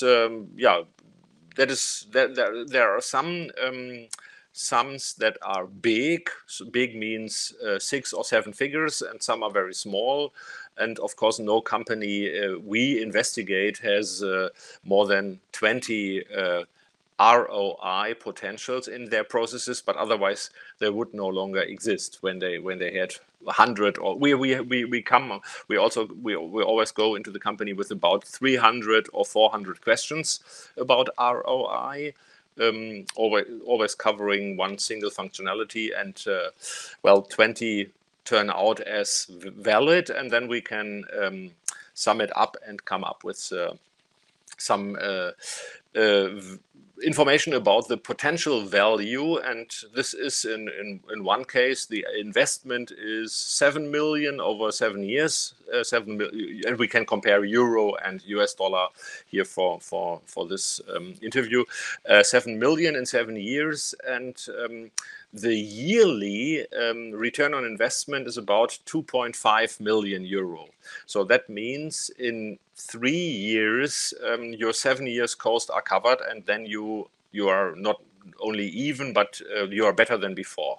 This information is quite necessary for some of the companies, because they have to report to boards or to owners, or they're publicly noted, and then they have to figure out they have to justify their investment in IT, because money is always scarce, and everybody in manufacturing loves to buy new machines, because you can see the machine for 5 million. Even if the machine is not running, you at least have the machine standing in your factory. But a new enterprise system, a new IT, you do not see anything. You see a new icon on your browser, and this is 2 million euro or $2 million for a new icon. That's quite expensive. So it's absolutely necessary that you need to calculate the business value, and we have some experience with that, with this calculating the value. Unfortunately, not all our customers want to have us calculating the value. Some say, well, it's self-evident that we need a new system, and then we calculate the cost, or the vendor calculates the cost of the new system, and then they say, well, it's quite expensive, and can't we come up with another solution? And then we wished we had calculated also the business value. So business value is quite important, and it's possible to calculate it, but you need a little bit of experience for that. Okay, that was Norbert Granau from University of Potsdam in Germany. That interview was back from episode number 51, where he talked for a little over an hour, a little under an hour perhaps, talking about some of his research and lessons learned and some of the insights gleaned from his research into digital transformations in Eastern Europe. Although, again, those lessons that he talks about are very relevant to transformation in any part of the world. So that another great interview. Again, that's on episode number 51 if you want to go check out the full interview there. So we are going to go to another part of the world for our next guest after we take a quick break. We're up to number 5 now, getting into the top half of our top 10 ranking here. And the topic at hand is going to be related to system integrators and how to hold them accountable and how to manage those system integrators better. And for that discussion, we're going to go to South Africa. So we're going to take a quick break, and when we come back, we'll play you that interview that is at number 5 of the top 10 ranking of the top interviews of Transformation Ground Control 2022 so far. We'll be right back with more. You're listening to Transformation Ground Control.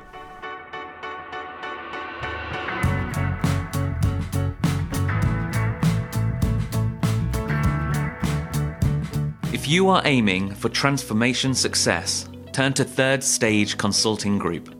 Third Stage's independent and technology agnostic consulting team helps clients define their digital strategies, define their roadmaps, and manage their transformations. With offices in the US, Europe, and Australia, our team helps the world's most forward-thinking organizations through their transformation pitfalls and risks. If you are embarking on a digital transformation or business change initiative, contact Third Stage Consulting to see how we can help you reach the third stage of transformation success. Learn more about us and download independent reports, videos, and other best practices at thirdstageconsulting.com.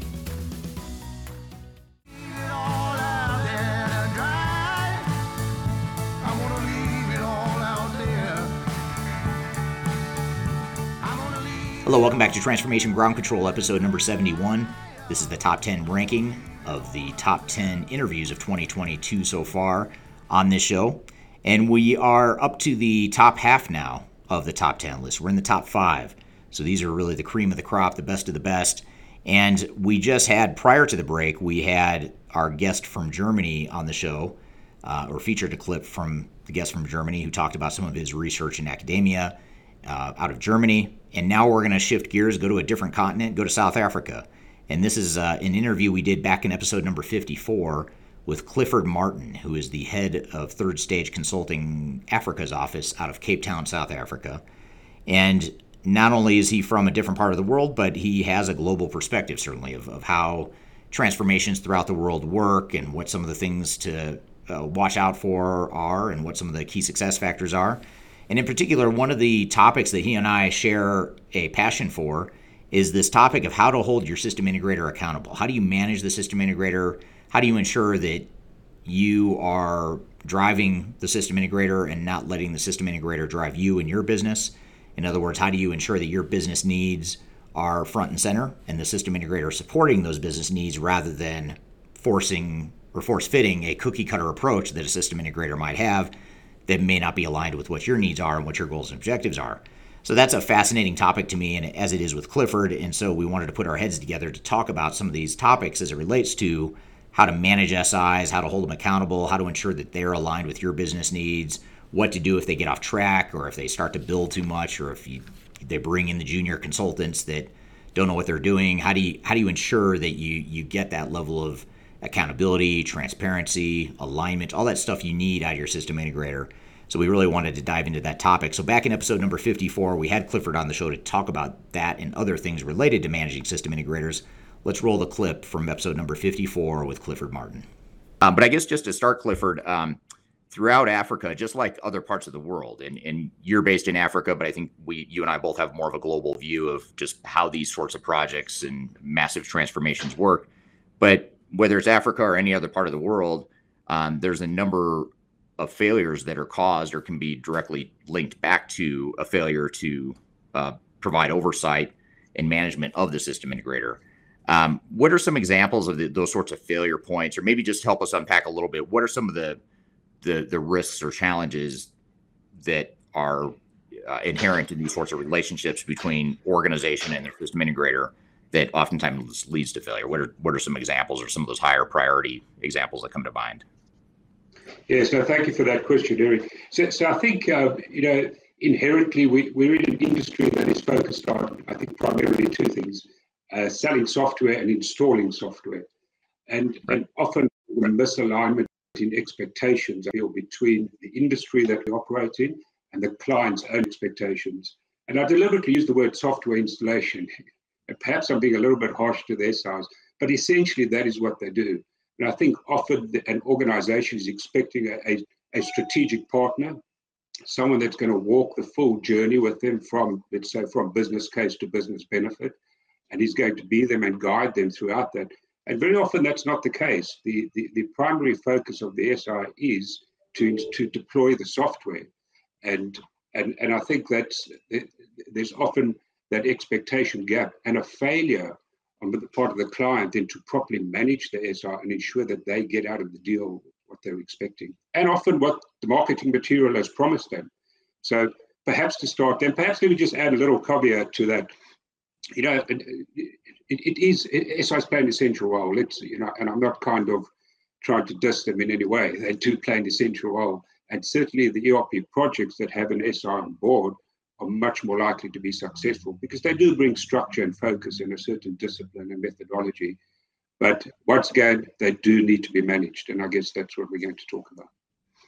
Yeah, absolutely. I mean, it's not that people want their projects to fail, obviously, and it's not that they want the relationships to get sideways, but oftentimes they do.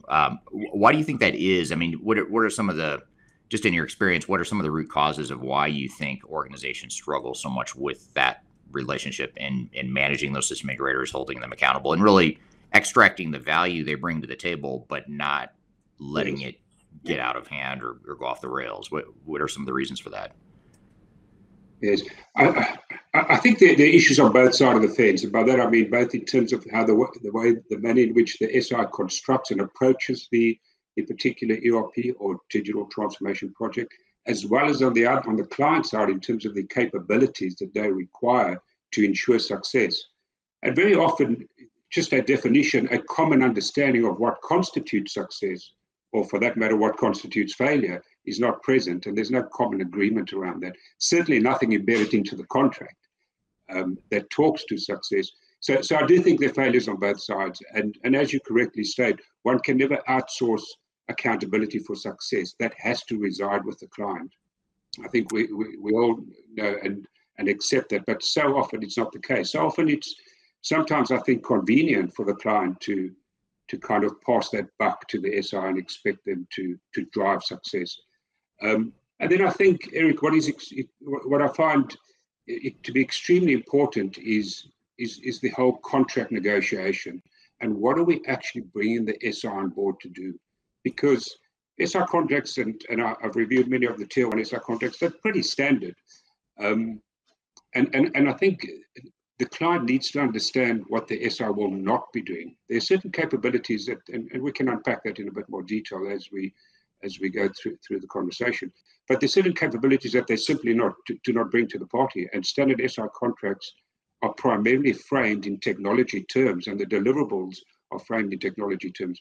Whereas very often what the client is trying to do is to achieve some business outcome, some improved operational experience, or bringing new business capabilities to the party, or enabling their strategic objectives, whatever the case may be. So there's this disjoint between the two, and I think if clients do not very forcefully ensure that the SI statement of work talks to what they're wanting out of the project, we already start off from a place where there are these misaligned expectations, and it's very difficult to bring that together thereafter. Yeah, you bring up a good point there around the fact that, you know, technical deliverables aren't necessarily what organizations are trying to get out of these transformations at the end of the day. It's certainly a key part of the output. You need those deliverables, but there's a lot more to it than just delivering a system that works from a technical perspective. So I think that sort of myopic focus that system integrators have, which is why you hire them, by the way. You hire them because they have that depth of knowledge. They know the software really well, whatever software it is you're deploying. But it's the other stuff outside the technology that ultimately makes the project successful, whether it's, you know, the process improvement or the change management, the architecture and data migration, the overall program management. And that's typically stuff that these system integrators don't bring to the table. It also seems like that a lot of times, tell me if you agree with this or if you have thoughts on this, but it seems like also there's a sort of two other dynamics at play when organizations are managing their system integrators. First of all, the organizations typically aren't experts in whatever sort of deployment you're doing or any sort of digital transformation, which is why they've hired the system integrators. So there's on one hand, you can understand why you hire the system integrators. They're there to sort of fill the competency gap that you don't have internally. But that lack of knowledge and that lack of experience can lead to sort of a blind management of the system integrator, which can be challenging. What are your thoughts on that? Is that a dynamic you've seen as well? Yeah, such a good point, Eric. And my first action point is, if I engage a new client, is to have some type of executive boot camp.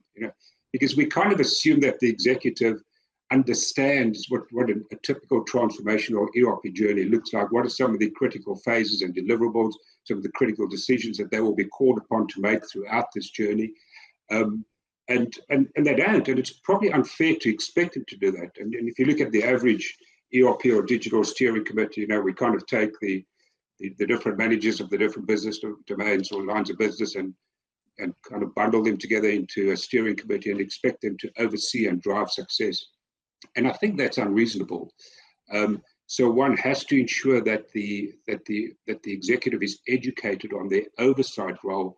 And let me also say that, how we define these ERP transformational journeys, the default from their side is going to be defined as primarily software installation or a technology project at the very least. And I think the executive's role is to take a full life cycle perspective on this and look beyond. Deployment of the solution is not success. It's, as you correctly say, it's an enabler. So we now have the enabling technology in place, but exactly how we're going to leverage that in support of the business objectives is something that the executive need to play long after the SIs popped the champagne cork, declared victory, and moved on to the next project. So I think executive education and ensuring that they stay in the game is extremely important. Yeah, absolutely. And you need to know, it's not that you or I would suggest that an organization needs to become an expert in digital transformation before they embark on one, because that doesn't make sense and that's not realistic. But you need to educate yourself enough to know, at least enough to know what kind of questions to ask, how to push back or challenge assumptions that SIs might have. They've got their cookie cutter boilerplate approach that may or may not fit with your needs. And ultimately, it's up to you to say, hey, these parts of your methodology or your approach works, but here's what we think we need to do to modify to fit our situation. And that could be, cultural nuances. If you're a risk adverse organization, for example, and you just move slowly as an organization, you can't just come in and force fit a fast deployment. You've got to sort of right size it for your organization, just as one example. So I think just knowing enough about these implementations, being self-aware to know how we can kind of meld these two competencies together, our own internal competencies with the system integrators. I think that's a big, an important point as well. Yeah. And perhaps I can add to that in terms of if we're talking about capabilities within the client organization.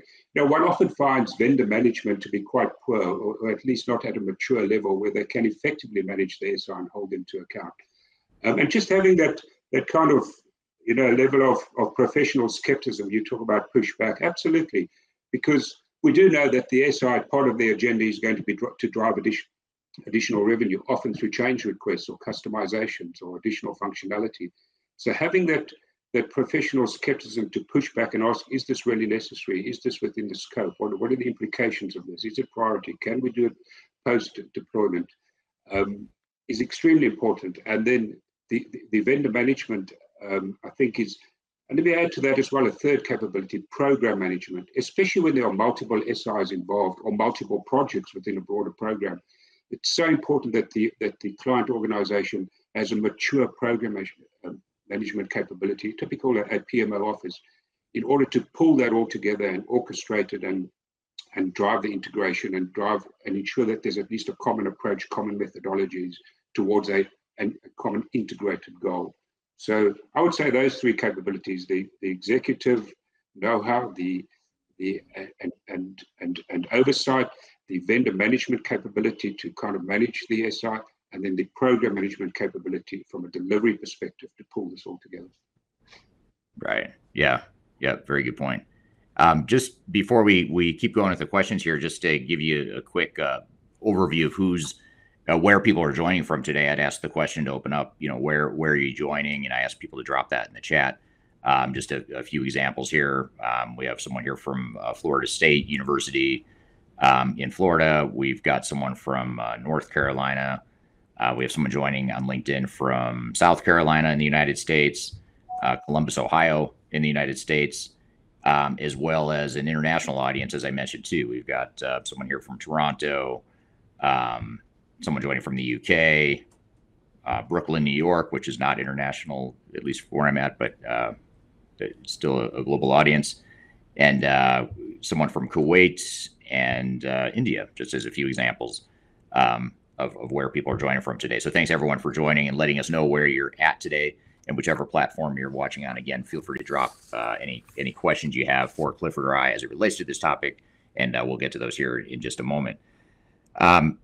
So some of the issues you've just talked about, Clifford, why do you think they're so prevalent, not just in Africa where you're at, not just in the United States where I'm at, but throughout the world? Why is this such a global challenge? It doesn't seem to be something that's just, pockets of the world are struggling with it. It seems to be a pretty global problem. So why is that? What would you say the root causes are? Yes, Eric, yeah, it's interesting. It is prevalent, and I find it very interesting that the same issues that we're discussing now, if we were having this discussion 5 or 10 years ago, we'd probably cover a lot of the same ground. Yeah. So these things seem to be perpetuated. But nevertheless, we need to also understand that SIs have tremendously powerful marketing machines. They come with a very strong, experienced team. They have a very slick approach in terms of engaging and embedding themselves within organizations. And I don't mean this as an affront to SIs. SIs will do what SIs do. I think it's incumbent upon the client to manage that, as with any vendor or partner, or with any type of project within the organization. So I do find it both frustrating and interesting that it seems to be very similar issues, that the technology changes, but the issues tend to stay the same. And I do think that, if we just take contract negotiation as one example, you have a tier one vendor with a big team, often sitting in the background of technical people, attorneys, legal input, senior partners negotiating, and you have some poor guy in procurement who's probably never done this before in his life, representing the client organization. It's an absolute total mismatch, So somehow these issues do seem to continue. Exactly what the answer is, I don't know. But I do think that, given in the last few years we've had a number of high public, certainly in this part of the world, failures in the ERP, in the transformation space. It's public knowledge. It's been in the public space. Some of the big tier one consulting houses have been involved. So I certainly think that organizations are kind of waking up to the fact that they have to take control of these projects. They have to be a lot more skeptical. They have to interrogate things in a lot more detail, and manage it a lot closer. So whilst I say that the issues seem to continue at the same time, and let's face it, I think what one also sees is that organizations appointing third parties to provide some independent program assurance and advice on an ongoing basis and assist them in this space. So whilst things stay the same, there is some positive news, and I think there is some positive things happening in terms of better managing SIs. That was a clip of our interview with Clifford Martin back from episode number 54, talking about how to hold your system integrator accountable and how to manage your system integrator. You can listen to that full episode by going back to episode number 54. So I encourage you to check that out. So we're going to shift gears a bit, and after a break, we're going to move on to number 4 in our top 10 list. And this is I'll give you a little hint here. This was an interview that sort of got lost in the shuffle because it was the first episode that came out in the new year, which in many ways is the worst time to release a new podcast episode because people are coming back from the holidays and end-of-year holidays, Christmas, New Year's celebrations, that sort of thing in much of the world. And this episode, quite frankly, got lost in the shuffle a bit, although I will say this interview and this episode in particular was our highest performing and our most listened to, most downloaded episode in the audio podcast platform of any show we've ever done, which is part of why it comes in at number 4. And just another hint as to what the topic is. It's something we haven't covered yet in this top 10 list, which is fintech. So we're going to take a quick break. When we come back, we'll get to that number 4 interview. in our ranking of the top 10 interviews of 2022 so far. You're listening to Transformation Ground Control. We'll be right back.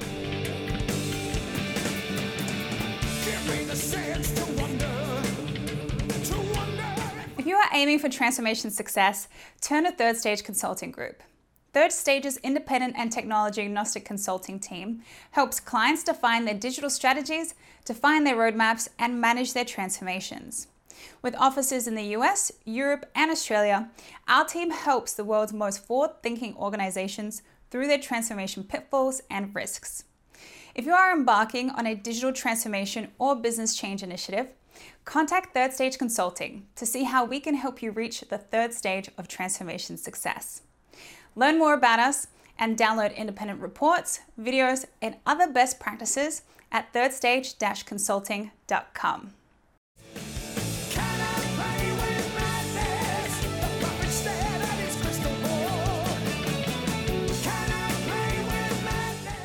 Hello, welcome back to Transformation Ground Control, episode number 71. This is the ranking of the top 10 interviews of this podcast so far in 2022. And we've sifted through dozens of interviews we've done so far this year and really honed in and narrowed it down to the top 10 of the year so far. And this next interview is going back to episode number 50, which was the first episode we released in 2022. And in some ways, the episode got lost, at least on LinkedIn and YouTube, where people watched the episode. It didn't do as well when it first came out, although it has picked up traction since then and gotten a lot more views. However, it was and still is the most popular episode that we've ever released in the audio podcast platform. So of all the episodes we've put out, 70 episodes so far, this is episode number 71.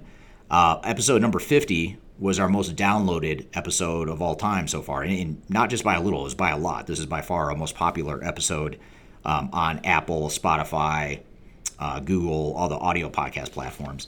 And the topic at hand was fintech in the mid-market and how to manage financial transformations, and really more of a finance-centric discussion as it relates to technology. And for that interview, we had Dan Maurice, who's an executive vice president at PNC Bank, which is a bank based out of North America. We're trying to, again, back in the global theme here. We've had Europe, we've had South Africa, we've had certainly North America. We'll have some guests coming up from Asia Pacific as well. So we've really tried to cover guests from all over the world, and this guest is from North America, PNC Bank. It's Dan Maurice talking about fintech and financial transformations in the mid-market, back from episode number 50. Let's roll the clip. You and I know each other on a personal level. Our kids one of our sons go to the same high school here in Denver, Colorado, where we're both based. But you recently invited me to a little meeting or a lunch and learn sort of event that you were hosting at PNC. And you covered a lot of really cool topics related to trends in the fintech space, and just a lot of really cool stuff, which is actually part of what sparked this conversation, this live stream. And in that, you did talk about a lot of trends, or the group talked a lot about a lot of trends in the fintech space. So maybe just to summarize for the audience, what are some of the general trends that you're seeing in the fintech or financial technology space? Yeah, so I would say, Eric, over the last several years, the financial services industry has evolved its offerings to meet the demands of customers' expectations and security needs. And, we're all very familiar with the coronavirus pandemic, and just the impact of that pandemic has really compounded the need for innovative, user-centric digital solutions. And this is, it's likely going to be an inflection point for the financial services industry. And this is both for consumers and for businesses. And, we, as I said, PNC operates in all, I shouldn't say all, but most areas of the financial services industry. And, we've, there's a lot of financial technology companies out there. And that's kind of where this conversation sparked from. And I will say, from a banking perspective, it's kind of been an evolution over time on how these financial technologies were viewed from the banking industry. And I'll just talk through that, that kind of evolution, because, initially as they first started coming out, banks, we viewed these fintechs as competition. If you think about it, they would, they're very innovative, and they would focus on a single challenge that maybe a business or an individual was trying to solve for, and they would solve for that individual challenge. Their focus has always been on the user experience and creating simple user experiences. We all demand simple. In our personal lives, we're used to simple. We've all got our phones where you can, do just about anything with a couple of clicks. And those personal experiences, we have the same expectations in our business lives as well. And, as we talked about that competition, I'll tell you, banks, we tried to solve for everything.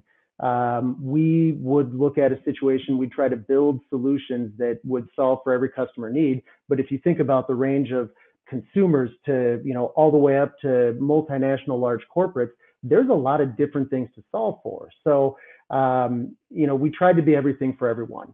And so, like I said, it kind of started out as a competitive environment. What I will say is that evolution, it has really evolved into partnerships. And where, the financial technology companies, which I'm just going to call fintech for short, we talked about, they had great solutions that solved these individual problems. And, one of the things that they lacked was a distribution channel, because these are, generally speaking, smaller organizations, startups with great ideas, great solutions. So, we've got the fintech here with the great solutions. Then you've got, the banking side. We looked at it. Okay, so we've got the distribution channels. We've got the strict due diligence due to our regulated industry, which also gives us the credibility with all of those companies and individuals that we have, that we have access and connections with. And we realize that, while banks can't build for everything, there was a great benefit to partnering. We've got the fintech with the solution, we've got the bank with the distribution channel and the credibility. So then we started looking at how do we partner together to get these solutions out there. And then, taking it even one step further, we've got banks that are now implementing their own incubators for aspiring ideas and aspiring companies. And, what I can say, at PNC, we have an incubator we call Numo. And it's a place where we look at unsolved business problems and we look at ways to solve those problems with some of the emerging technologies that are out there. And I would say this, this overall evolution of customer behavior, it's really why we've been focused on making treasury management, let's call it less transactional and more transformational. So that's kind of the evolution of where things have been and the trends that we're seeing in, just in the space in general. Sure. What about, so you talk about these very specific problems that these fintech startups are trying to solve, and how, they're not trying to be everything to everyone. They're usually a little bit smaller, more niche, more focused. Whether it's Numo or that you mentioned just a moment ago, or other types of technologies, what are, just in general, what are some of those sort of micro focused areas that these technologies are trying to solve? Because when I think of like AP, I think of AR, but these are, I think, a little bit different sorts of technologies. Maybe could you give us some examples of what types of technologies there are? Yeah, well, my gosh, they're countless. They fit into everything. They're things that we don't even realize are taking place. One that's, I'll give an example of one that's kind of, evolved fairly recently as a result of, kind of let's call it the Great Resignation. Companies are struggling with retaining and attracting talent. So anything that an organization can do to differentiate themselves from their competition, they're going to do it. So, you think about, why do we all go to work? We all go to work to get paid. And, the problem with pay is, okay, say for instance, like you're paid every 2 weeks, like you've earned that money, but you're not going to get it paid for 2 weeks. So people have, you fall on hard times. You're at the grocery store and you realize you don't have enough money in your checking account to pay for your groceries. You have more groceries than what you have in your account, but you know that you've earned the money from your employer. So, this is earned wage access is something that's new to help solve for that. And basically what it is, it gives employees the ability to go online or look at an app on their phone and say, I've worked 5 days, I've earned $1,000, but I'm not going to get paid for another week. It's almost like I don't want to call it an advance, but because it's your money, you can get paid that money right now on the spot. That's been a huge evolution here, fairly recently, and a lot of work has been done in that space. There's countless other examples, but it's that one I would say is probably one that's gaining a lot of traction right now. Yeah, so a lot of this stuff is going beyond just your typical accounts payable processing, accounts receivable. I mean, you're getting into sort of solving, I guess, not just business problems, but also consumer problems too. Is the scope of fintech? Is it consumer based and business based? Is it kind of covering both sides? Yeah, absolutely. I mean, if you think about, just think about, like transferring money from, if we go out to dinner and I want to you pick up the bill and I want to pay you my half for it. I mean, there's apps that will allow you to split those bills. Just if I want to send you money directly, I can leverage the Zelle network as a consumer to send you money on that. There's, and as you look at Zelle, it was originally person to person, and now that's expanded for, business to consumer. It's, just a network where banks are actually partnering together to make it easier for people to transfer money. Very cool. Good. So when you look at the mid-market, which is where I know, from what I understand, PNC focuses on the mid-market, and our company, Third Stage Consulting, focuses on the mid-market as well. So we sort of have that common target audience or target market on the business side. How do these sorts of technologies that you're talking about, how do they help these mid-market companies grow, or how can they help them grow? Yeah, so, I think the biggest thing is, these are, things like this, solutions like this allow companies to focus on what their core competencies are. You think about, how do you make money as an organization? And, this is almost like, let's look at it as, like outsourcing or leveraging technology instead of people to complete routine, non-core tasks so that your organization can focus more of your resources on the activities that make them money. We talked about the Great Resignation, like trying to differentiate from an employee standpoint. This gives an opportunity to make the work that people do more rewarding. So they're not focused on these non-core, or I shouldn't say non-core, but maybe repetitive and non-exciting, not rewarding tasks. It makes the work more rewarding, where people can focus on those things that are more value added, and more in line with the strategic vision of the organization. I think it also, we talked about, replicating our personal experiences, everything that we can do from our phone, those simple experiences. I'll probably come back to that a couple times, but giving employees the same simple experiences that in their business lives that they're used to in their personal lives, and just what we've come to expect. And I think about, retention. I'll come back to that a lot, because every organization I talk to, every company I talk to, that's the, one of the biggest things they're trying to solve for. But I've seen people, I'm sure you've seen people too, that have made decisions to leave organizations because they felt it was just, the work was too manual, things were too disorganized. It just wasn't the experience that they wanted to. So they figured they'd go somewhere else and try something different. So, it's a retention thing as well. And these examples, I mean, that's really, that it underscores kind of what we've been focused on as an organization. And I'll talk for a little bit about PNC. One task in specific when it comes to finance is cash forecasting. And, up until fairly recently, cash forecasting has been a very manual, labor-intensive, time-consuming process. What we've done here is just leveraging artificial intelligence, machine learning, company historical data. We've developed a way that you can actually streamline that whole process.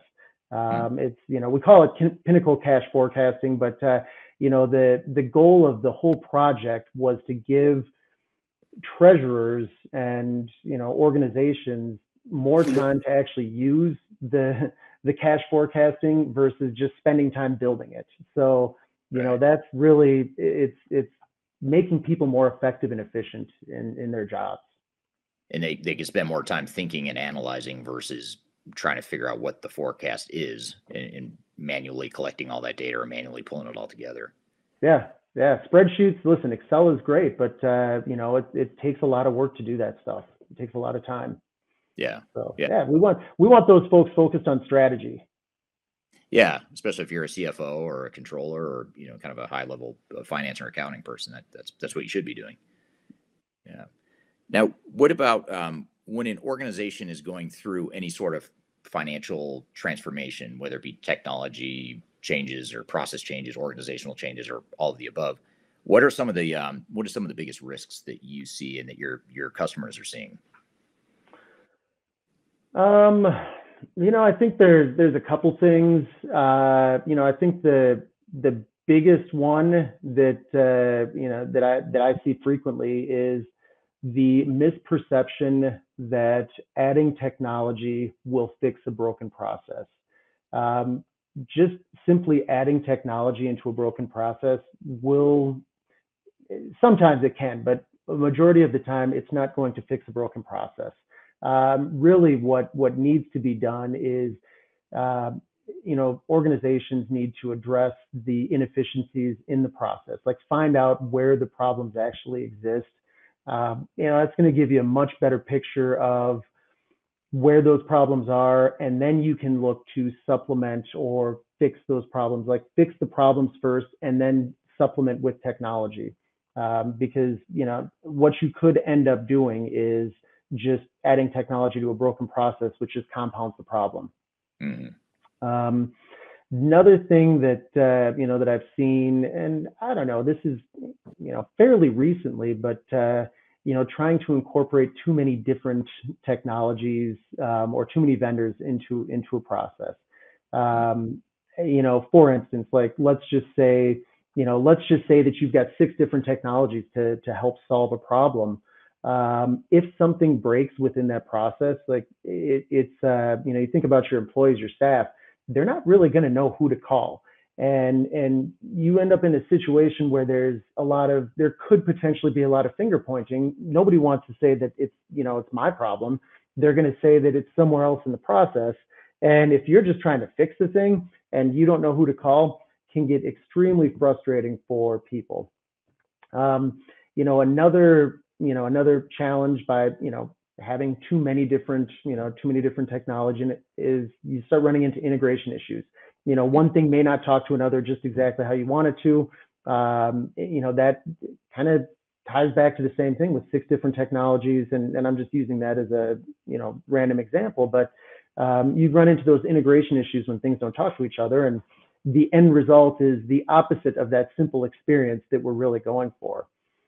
Right. The other is, just making sure that you vet out what you're really looking for and what you're trying to solve for. And, let's call it the strength and stability of who you're working with. There is a lot of consolidation in the space, in the fintech space specifically, because there's new organizations popping up every day. And somebody may come up with the best solution for the single problem that you have, and you may end up going down a path and you might buy that technology to fix that problem.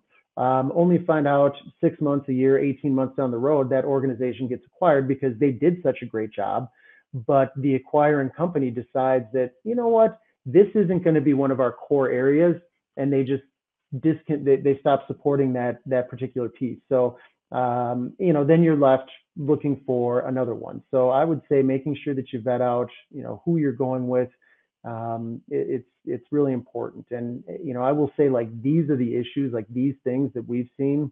That's exactly why we've been investing significantly in our capabilities at PNC, just trying to build a platform that's nimble, that's secure, that's seamless for our clients. The incubator is, that's a big part of why we developed that incubator, so that so companies don't have to try to figure out, like, who should we work with. Let the banks do the vetting. We're heavily regulated, so let us vet these companies out, and then kind of help yourself out a little bit. So yeah. And listen, like these things that I'm sharing with you right now, that's not always the case. Like there's some there's some great organizations. I mean, it's just amazing what's being developed. So it's a very, for in the payment space, it's very exciting. Yeah. All right. That interview was with Dan Maurice of PNC Bank talking about fintech and financial transformation. You can find that complete interview back in episode number 50, which was the first episode we released in 2022. And again, as I mentioned before, the most popular audio version of our podcast that we've released so far. So that is a big reason why the interview with Dan is at number 4 on our list. So we're going to shift gears a bit, move away from fintech and get back to the people side of change. And this guest is someone that's fairly well known. I think he's very well known, but maybe not as well known as the organization he works for. And he's going to be on talking about change management. So that's the only hint I'm going to give you for now. We're going to take a quick break, and I'll tell you who it really is. When we come back from a quick break, you're listening to Transformation Ground Control's Top 10 Interviews of 2022 so far. We'll be right back.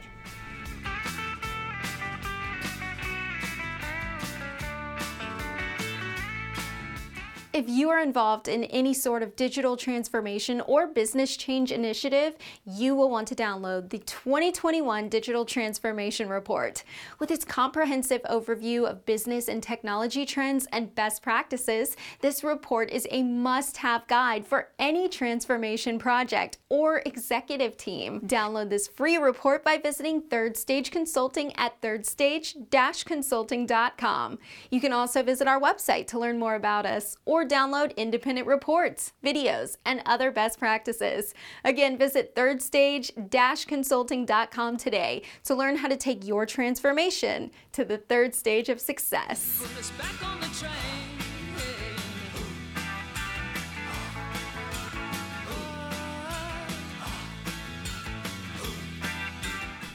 Hello, welcome back to Transformation Ground Control, episode number 71. This is the top 10 ranking of the top interviews of 2022 so far. We're into the top 3 now, and 3 is a somewhat of a superstitious number for me because of the company that I founded and work for, which is called Third Stage. So anytime I see the number 3, it sort of triggers a very strong reaction from me, whether it's an athlete that wears the number 3 jersey or you're doing a top 10 ranking, you get to number 3. Number 3 always has a special place and meaning in my heart for that reason. And so number 3 is a very special place to be. Not only in the top 3, you're pretty close to number 1. And this is a guest that I loved having on the show. I actually tried for a while to get him on the show. He's a very busy person, pretty well-known person, does a lot of thought leadership and speaking, which is why he was somewhat difficult to nail down on the show. But he was very gracious and did a great interview. I really liked this interview. This is Tim Creasy, who's the Chief Innovation Officer at ProSci. And if you don't know what ProSci is an organization that provides training and certification for organizational change management professionals, both consultants and internal people that are going through any sort of change or involved in any sort of change. And ProSci has become somewhat of a gold standard for those that are trying to further their careers within change management or just learn about change management or just effectively manage change. So I wanted to have him on the show to talk about change management, and more specifically the future of change management, where we are now with the world of change management and where we're headed. And one of the reasons I really like this discussion is partly because he has such a strong following that we got a lot of engagement in this interview, in this episode. He's a very good interviewee. He's just really good at storytelling. Just the way he speaks. I'm a big fan of the way he speaks, the inflection of his voice, and just I'll let you see for yourself, but there's a lot to like about this interview. And this is Tim Creasy back in episode number 55. Here's a clip of him talking with me about the future of change management. Let's roll the clip. Kind of turning to the audience here, just where some of the people are joining from today. We've got Justin from Pittsburgh. Thanks for being here, Justin. Robert is the one on LinkedIn who's watching on a treadmill, which is great multitasking. Talking about leading change, you've got to be able to multitask, and that's a good demonstration of it there. Dubai, we've got a couple people from Denver. So thanks for being here. We've got Ukraine. I won't show and list them all, but there's a global audience here. I know we've got Dubai in here as well. Ghana, Spokane, Washington, UAE again, as well as another one from Denver and Africa as well. So Thanks for being here today. And in fact, one of the just kind of an interesting comment that just came up here on LinkedIn is just you can't lead big changes without ProSci. And that's a great testimony for someone who, by the way, also answered that they are certified in ProSci. So I guess, maybe just to start, when you look at the ProSci program and you guys deal with these organizations all over the world, and by the way, before I get into this question, and this relates to a comment here that's on LinkedIn, you guys are you offer this on a global scale, right? As far as the training, we've got a comment here that ProSci needs to step into Africa, but I believe you can get certified from Africa. Can you not? Yeah, ProSci has, again, humble beginnings, right? In a small warehouse in northern Colorado is kind of where I started. We now have a physical footprint in Canada, Australia, New Zealand, the Caribbean, Latin America, and Spain and Portugal. But there is an affiliate network around the entire globe where you can access ProSci training programs. So within Africa, we have several partners. And if you Google ProSci Global Partner Network, you'll track down information about Cedar and Change, our friends that are down that way. Great. So I guess just to jump into here about the problem statement that you guys are trying to solve with ProSci, and that is that the change is hard in general. Or if this was easy, you and I probably wouldn't be in business, quite frankly. You and I would probably you'd be in economics, and I don't know what I'd be doing, but it wouldn't be this probably. So change is hard. Organizations struggle with it. Why is that? You've seen so many organizations, you've certified so many people that are thirsting for learning about change, but why is it such a difficult discipline? Well, I think it gets back to that notion, and I've been talking about the two sides of the change coin, right? That there's a technical side of every change where we design, develop, and deliver a solution that meets the need, the issue, the opportunity in front of us. You do a lot of work with your clients doing ERPs, right? That's one flavor of technical solution. CRMs would be electronic health records in a hospital, merger, acquisition. Even a new value system is a technical side of a change, right? The people side of the change is how do we get people to embrace, adopt, and use whatever that solution is. And although in this change discipline, if you've been a practitioner and you hear it called the soft side of change, it just makes your skin crawl, right? Because I think the reason it's hard, Eric, is that this is the harder side of change. The technical side of change can be incredibly complex. Merging two big organizations, absolutely. There's technical complexity in terms of pulling this financial systems together, branding, blah, blah, blah. The real hard side of the change is getting people to step into this new way of working.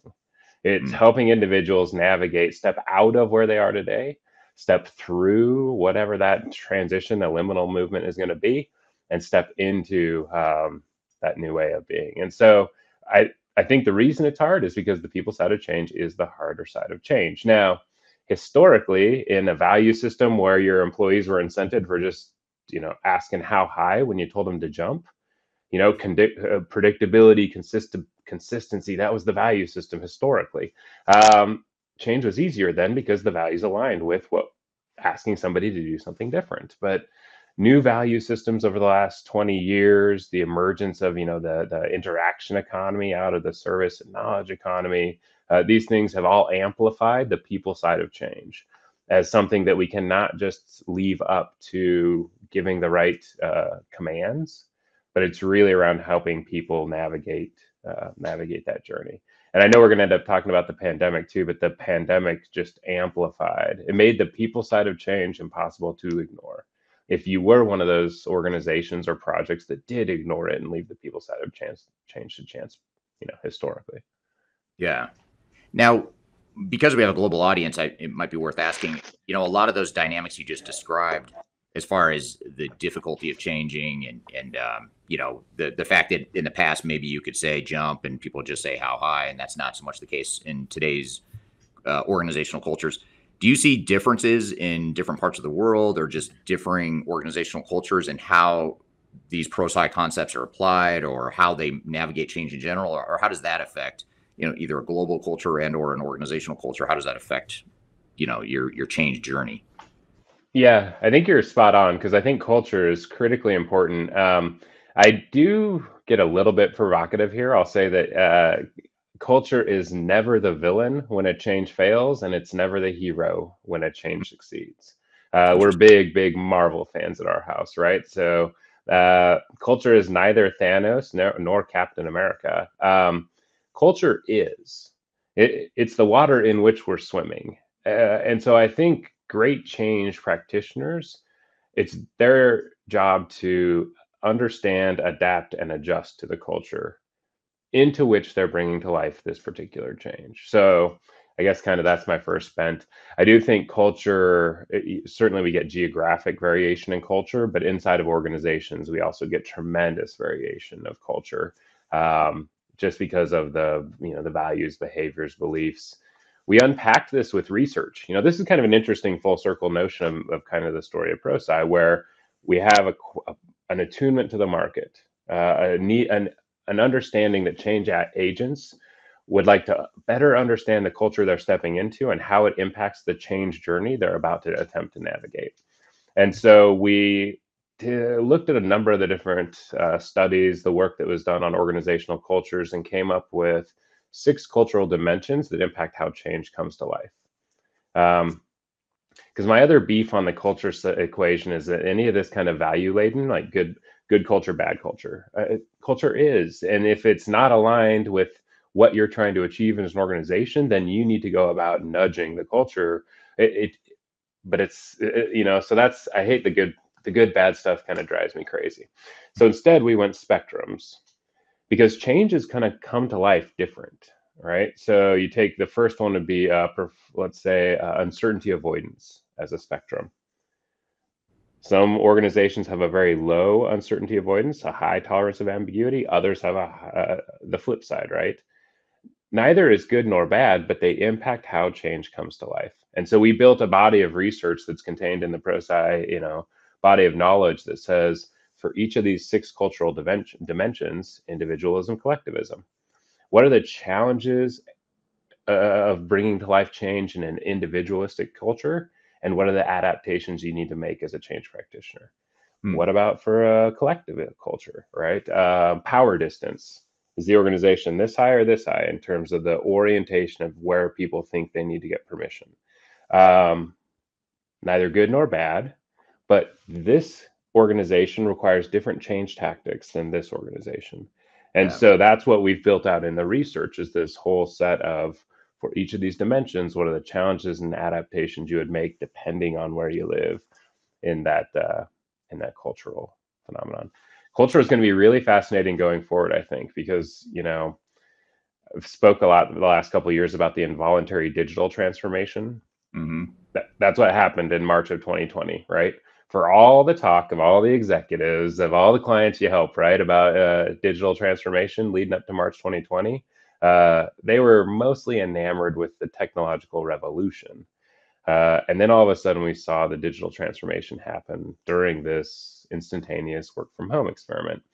The cultural transformation that organizations have in front of them cannot be allowed to be involuntary, right? We need to make sure that we step out in front of shaping the organizations that we want to live in and be part of as organizations going forward. Yeah, it creates that thing that change initiatives oftentimes have historically struggled with, which is that burning platform for change. Like, if I'm an employee working for you, Tim, why do I need to change? I mean, why do we need to change? Why are you doing this to me? That sort of thing. And it sort of takes that conversation off the table and makes it a little less personal and more like we're all kind of in this together, and we're all trying to figure out how to navigate this new post-pandemic world. Yeah, for sure. Yeah. Just a couple of comments here. One that's sort of relevant to what we were just talking about, and that is from Malcolm on LinkedIn. So his comment here is that many companies will happily spend money on consultancy and technology. And there's part 2 here, but not on education. Why? And training. How? So I guess that begs a question, or maybe I'll sort of spin that into a question that it triggered is, so companies are spending all this money on technology because they have to, or, it's that involuntary transformation that you're talking about. They spend all this money, in many cases, tens of millions of dollars for a larger organization, maybe even more for a really big one. So, but they're not spending a lot of them are not spending adequate time and money on the education and the overall change management. It sort of goes back to my first question. Why is that? I mean, is it a blind spot of executives? They just don't understand anything beyond the soft side of change that you were talking about, or what do you think that dynamic is? Yeah, and I think you're right. And to build on Malcolm's comment, the other one that we watch organizations fall into is we never find the money to spend to do it right the first time. Yeah. But we always find the money to do it the second and the third and the fourth and the fifth and the sixth time. And so I think a lot of this is around getting smarter with how we're going to implement change and position change in the organization. One of the things we started to do, Eric, back in about 2013, 14, we introduced our ROI of change management, a calculator, a whole frame. But I wrote a paper one time. I never published it. I think I should. It's about, for human beings to make sense of anything, we need context and contrast. So here's a new idea that I'm trying to help you understand. Context is how does it relate to the stuff around it. Contrast is how is it similar or different to something I already know. And I think when we talk about the value of change management, we've unfortunately done it in absence of the context of the real value it's going to create. And so we started to really work to shift this language to, I started using the phrase people-dependent project ROI. What percentage of the project's ROI depends on people adopting and using the solution? It's somewhere between 0 and 100%. And one of my biggest pet peeves in the entire world is when people use the word literally incorrectly. But if you want to watch a project leader's gears or a senior leader's gears start to turn, ask them what percentage of this project's ROI depends on people adopting and using the change. And for our most important, most strategic projects, that number is 75, 80, 85, 90, 95, right? Out of the gate. And then we can ask the second question, which is what are we investing in driving the adoption and usage of the solution? And often we have $500 for mouse pads and coffee mugs. And so we've created that cognitive dissonance, right? That so much of the value of the change depends on adoption and usage, but historically we've not right-sized our investment in supporting the adoption and usage of that change. And I think, Eric, this is, a couple of my fun turns of phrase here that I played with is getting past the head nod. So that's one, right? Because 20 years ago when ProSci was really at the beginning of that change management journey, change management was still kind of the crazies in the corner. We hadn't even got the head nod. But over the last 10, 15 years, things have certainly shifted. And so now you're like, we need some change management on this. And, oh, yeah, that sounds good. That sounds good. And I need an hour on the agenda. Whoa. You need an hour of my time? I told you this change management stuff sounded good, right? And so getting past the head nod is that, it sounds good until, no, you need me to do something different. And that's where we test. Are we dealing with a passive buy-in? I'm passively bought into change management, or active buy-in by that senior leader, that they're willing to take the steps and make the investment to support the adoption and usage of the change. The other positional shift that we'll work at here is, that change management's an investment, not an expense. Yeah. If we see it as an expense line, it gets LIFO'd all the time. And do you have any supply chain background? Yeah. I don't know if the audience does. LIFO is last in, first out. Or it's a way to manage inventory. It's also, unfortunately, what happens to change management on the agenda, on the budget. That if we've not anchored our value to the achievement of the project ROI, we're the last on the budget, the first off the budget. Last on the agenda, first off the agenda. But as soon as we start to anchor to the percentage delivery of that project ROI, that's the position shifter. I was working with this team, Eric. So a team in an IT, right? IT project team rolling out a big project. We sat down with them and we all did the CMROI calculator. So the change management ROI calculator. We go through and you put in all of the benefits and objectives of the project, how people dependent each one is. You do this big weighting. Out at the end comes the number 62%. So the team collectively arrived at a calculation that 62% of the project ROI depended on adoption and usage. And I'm not a betting man, but I would put money on the fact that it's not 62%, right?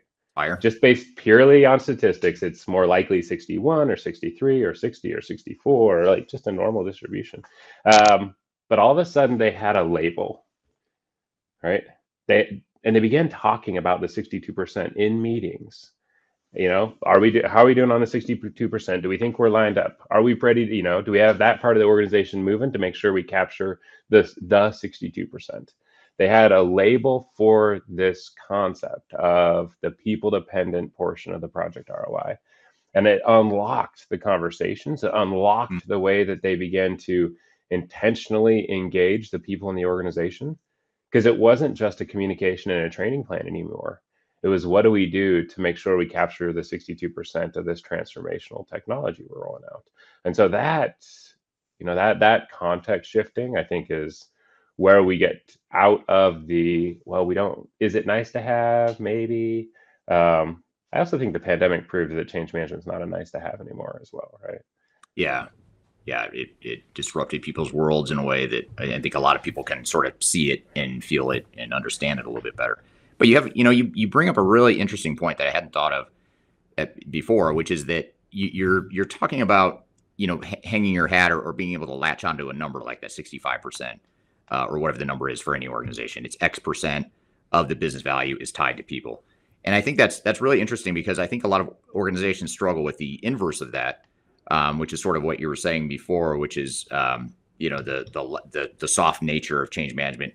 And that a lot of times an organization will look at a hard dollar figure, like this transformation is going to cost us $10 million. Let's just say we're going to pay $10 million for new technology and a system integrator to implement it. That to them, that's a very real number. But then you start saying, well, and then we're going to spend $500,000, $1 million on change management.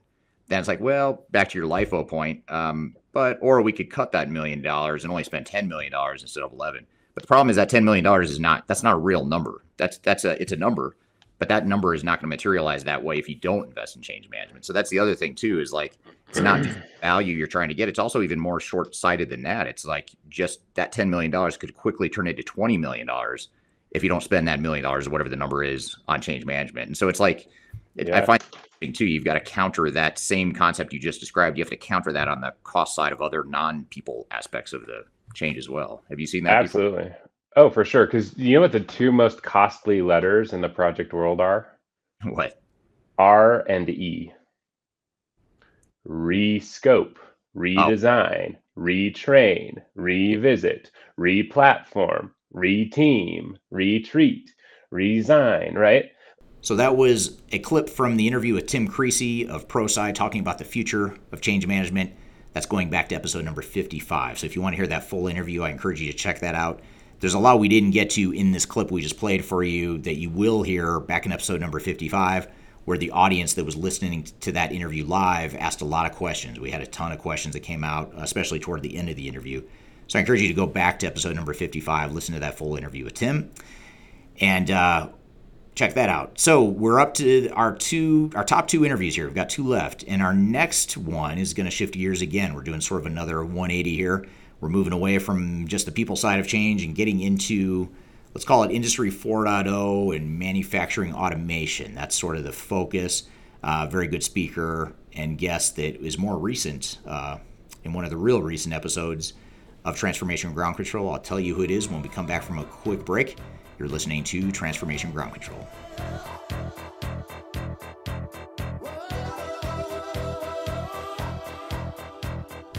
If you are aiming for transformation success, turn to Third Stage Consulting Group. Third Stage's independent and technology agnostic consulting team helps clients define their digital strategies, define their roadmaps, and manage their transformations. With offices in the US, Europe, and Australia, our team helps the world's most forward-thinking organizations through their transformation pitfalls and risks. If you are embarking on a digital transformation or business change initiative, contact Third Stage Consulting to see how we can help you reach the third stage of transformation success. Learn more about us and download independent reports, videos, and other best practices at thirdstage-consulting.com.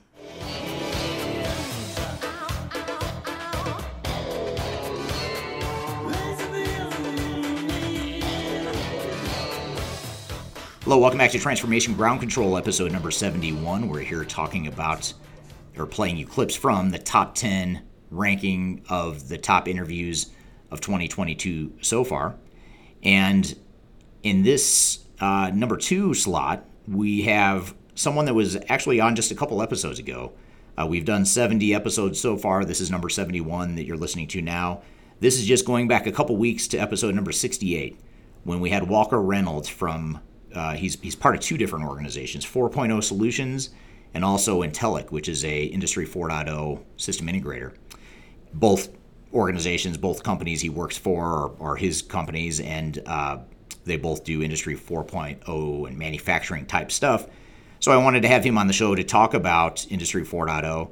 And Walker Reynolds, who's the CEO of 4.0 Solutions, has a strong following.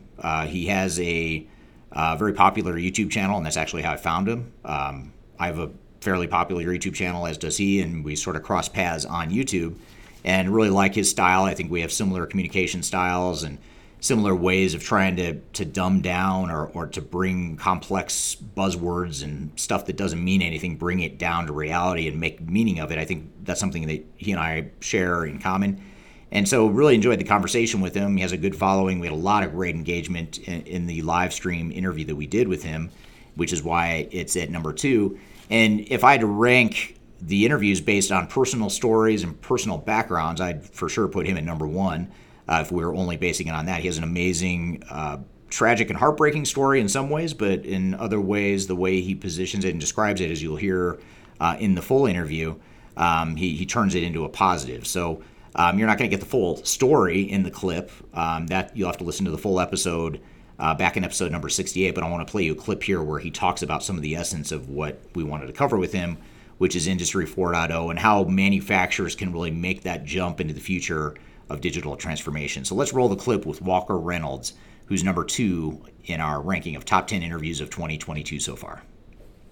But just to start here, just to maybe set some context, you mentioned Industry 3.0 and Industry 4.0 throughout the conversation so far. Maybe just help us understand, what is Industry 4.0 and how is that different from the way things worked back in the 80s when you were talking about Industry 3.0?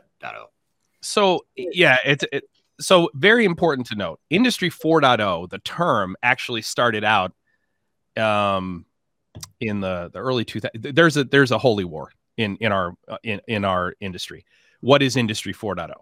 There is a camp that says Industry 4.0 is the specification written by the EU to tell manufacturers how to use data, right? How to capture data and use data. And there's this whole maturity model, and it starts with computerization and all this stuff. That's all horseshit. It didn't work. The EU all says it didn't work. In fact, the EU, there's all reports now that says, listen, this was that standard wasn't worth the paper it was written on. That doesn't mean that the people who wrote it don't know what they're doing. It was that they just took the wrong step first. That's all it was. Industry 4.0 starts with education, right? That's what it is. What is Industry 4.0? It's the fourth industrial revolution. As a sociologist, what I know is that our industrial revolutions they're not something human beings created. They are a natural evolution of progress. Period. If you create intelligence on another life, on another planet, and they're not human beings, they will go through 5 industrial revolutions.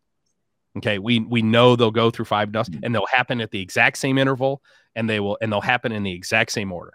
So the third industrial revolution was the automation of manufacturing processes. So if we start with number one, Industry 1.0 was really the steam engine. Industry 2.0 was the assembly line. Industry 3.0 was the automation of industrial processes. It was the automation of the equipment that's in the assembly line. Right. That was done 2 ways. Number 1, relay logic, which is just wires and ice cube relays, and number 2, with computers.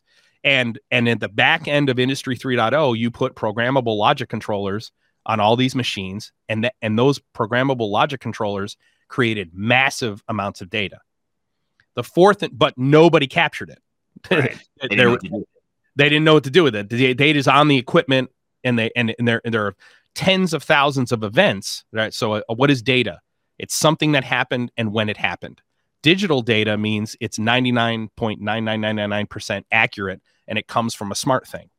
The fourth industrial revolution really started right around 2000, and it was the ability to collect the data and transform it into information so that you could automate business processes. So the fourth industrial revolution is just this space and time that we're in. Now, it's important to understand Moore's law, which is Moore's law applies when it comes to the industrial revolutions, which is each industrial revolution, each subsequent revolution is half as long as its previous one. Okay. So the fourth industrial revolution is only running from about the year 2020 or 2000 to 2032, give or take, ballpark. Okay. The fifth industrial revolution, which will be augmented reality and virtual reality. That is, we're walking around with a heads up display, and every physical thing we look at, we have digital data over, will be in both the metaverse and in the real world at the exact same time. That's the fifth industrial revolution, right? That will start right around 2032 for real, in earnest. Okay. So most manufacturers have another 10-year window to get this to become a smart company. Okay. To become a smart company. And then by extension, from a smart company, become a data company. All manufacturers, full stop, during the fourth industrial revolution will have one of three things happen to them. Number one, they will go out of business. Okay. Number two, they will get acquired by another company who becomes smart. Or number three, they will become a data company. I see this thing on Twitter all the time. These stock analysts, Tesla's overpriced, right? Here, Tesla's worth $1 trillion. Well, not today, but it will be again, right? So Tesla's worth $1 trillion. The next 10 biggest auto manufacturers combined are worth $1 trillion. Does anyone think Tesla's overpriced? And my answer is, hell no, you're an idiot. Tesla's not a car company. Tesla is not a car company. They are a data company who makes cars. Their primary commodity is the Gigafactory, which doesn't have to make cars. It can make anything. The Gigafactory is designed to make anything. Okay. It is an infrastructure. Giga is an infrastructure. It's not a manufacturing facility. It's not deterministic. Okay. And number two, they're a data company. The car is merely the vessel through which Tesla collects its most valuable commodity, which is data. If you don't become like that, you are dead. That is what the fourth industrial revolution is. And it wasn't possible really until about 2000. We needed networks, we needed smart things, and we needed software to put it all together. And that's when it happened. Right. So it's interesting to hear you sort of put that in context, not just the historical context, the context of where we are today, but also where we're headed in the future from 2032 on with Industry 5.0.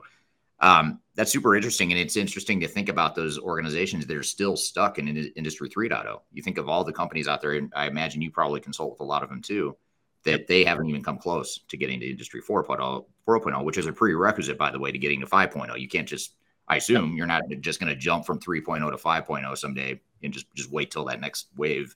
Nope. You have to become a smart company in order to become a data company. And you have to be a data company to go through the fifth industrial revolution. And the question is, what do manufacturers have to do? And you know, honestly, it's not that hard. I mean, it's painful, but it's not that hard. There's a playbook for doing it. The problem is that the playbook that the most of the OEMs that manufacturers are going to are not going to OEMs who give a shit about your digital strategy. They're not even asking you about your digital strategy. What they're looking for is a list of projects they can work on, use cases. But if you don't put all of those projects, those use cases, all the problems you're going to solve within the context of a much larger digital strategy on a common technology filtered through minimum technical requirements so that you can create an ecosystem, which is the industrial internet of things. If you can't create a common ecosystem on common technology, you're wasting your money. And so who should you not go to? If you're going to Rockwell and you're asking Rockwell Automation, and if you have a partnership with Rockwell, I apologize. But if you're going to Rockwell Automation and you're saying, hey, Rockwell, come in and consult with us and give us the connected enterprise, you're screwed. Full stop. You're not going to find a single architect who doesn't work for Rockwell who isn't going to tell you the same thing I just told you. Okay. If you're doing that, what you're getting is a solution. You're getting a Rockwell solution. Okay. Right. What you need is think of it as a quilt.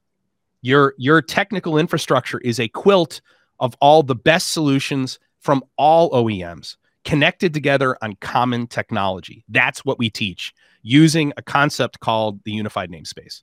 So, but manufacturers, this isn't that hard. You become a smart company over the course of a 3 to 5 year window.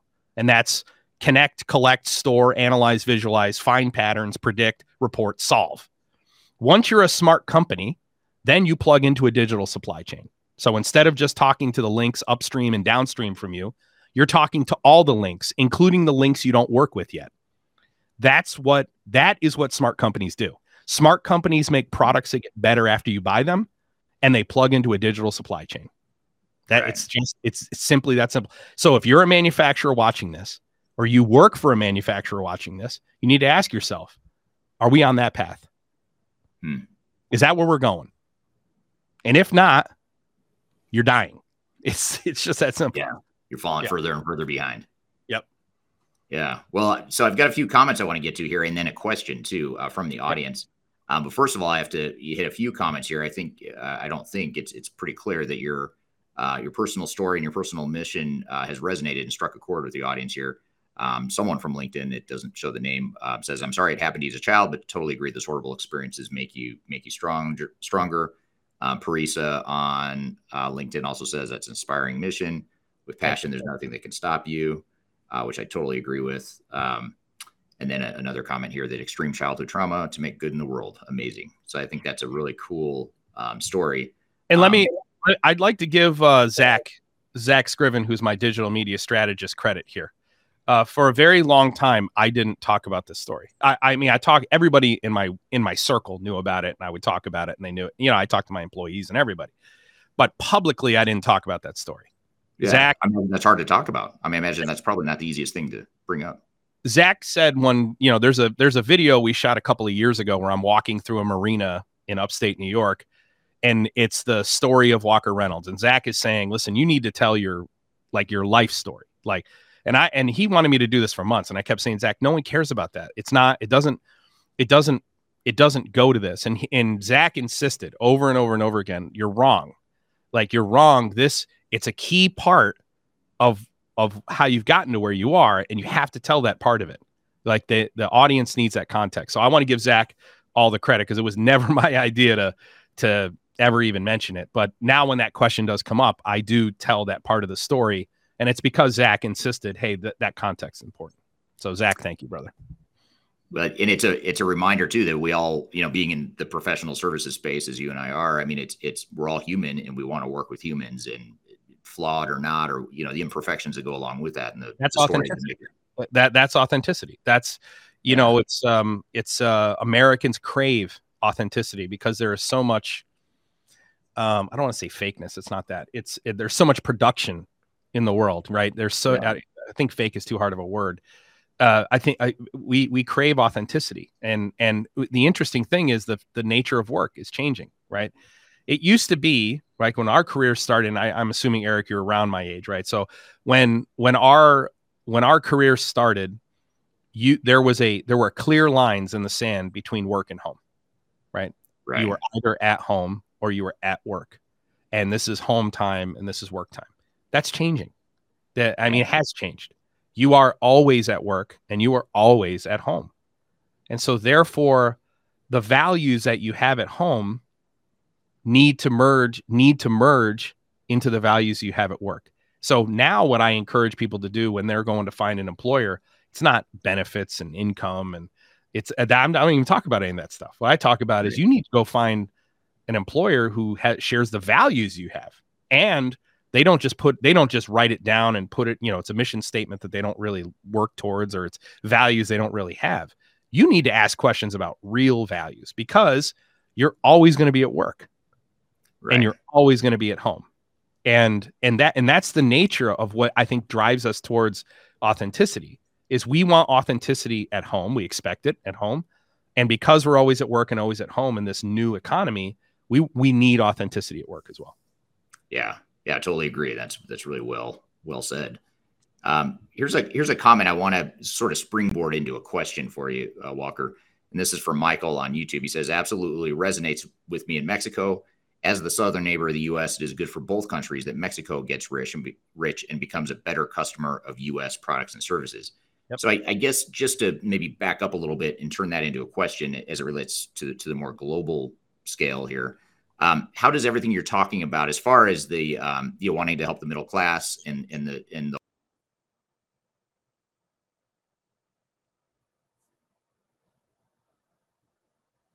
Did we lose Eric? Whole U.S. centric mission of sorts. So the answer is this. Michael Dowdell, the guy who asked the question, we know Michael. I know what company he works for. He's a visionary thought leader. The customers that Michael works with in Mexico, the vast majority of them are suppliers for American companies. Okay. And American consumers are consuming the goods, for the most part, are consuming the goods from the suppliers, that the subassemblies that go into the finished goods that Michael serves. Though they don't go anywhere. Those suppliers don't go anywhere. Those suppliers start making products that are bought in Mexico through a thriving middle class that is grown in Mexico. What we did by offshoring supply chain into Mexico is we created the infrastructure for Mexico to have their supply chain for the consumer economy. That's the difference. The difference is that we create new suppliers here in the United States who are manufacturing the goods, as a function of logistics, manufacturing the subassemblies that go into the finished goods. But here's the fundamental difference. This is the biggest key difference. Operations analysis. And if you look at our clients have manufacturing facilities all over the world, but they no longer have manufacturing facilities all over the world to manufacture goods as cheaply as possible to sell them in the United States for the biggest margins. No, they manufacture in China to sell in China. They manufacture in Mexico to sell in Mexico. They manufacture in Costa Rica to sell in South America. But what do they do? What do they do with the data they collect in those manufacturing facilities? They aggregate it in a common infrastructure, and they use US-based engineers, data scientists, and operations analysts to optimize their manufacturing operations in their offshore facilities. That's the new economy for the United States. Why? Because as an industrial nation, the United States, Germany, Japan, all Western Europe, Germany, Japan, United States as the three key leaders, we're so far ahead of other industrial economies. Our economy transforms as a fourth industrial or an industry 4.0 economy before Mexico's does, right? Mexico, but one of the things, some interesting things about countries like Mexico, we had to go through the physical infrastructure first. We needed a lot of copper all over our country, right? Telephone lines, Ethernet cables. Countries like Mexico don't need that. Africa doesn't need that. India doesn't need that. Now it's all 5G. They'll be able to put infrastructure in place much, much faster than we did. And so they will catch up at the speed of light to where the Western Europe is, the United States is, Germany, Japan, et cetera. That's super interesting. I never connected those two data points into that context. That's a really interesting point. So that was number 2 in our ranking of top 10 interviews of 2022 so far. That's Walker Reynolds from 4.0 Solutions and Intellic, which is Intellic is a Industry 4.0 system integrator. 4.0 Solutions is an Industry 4.0 education and coaching sort of organization, and he's part of both of those organizations. And that's him talking about the future of manufacturing technology, Industry 4.0, smart factories, all that stuff. You can listen to the whole interview, including his full personal story and his mission into how he got into the world of manufacturing, which is a fascinating story. Go back to episode number 68, and you can listen to that full interview. So we are to the number 1 spot. And the only hint I'm really going to give you for number 1 is that it's not based on any one topic. And there's actually several guests in this interview.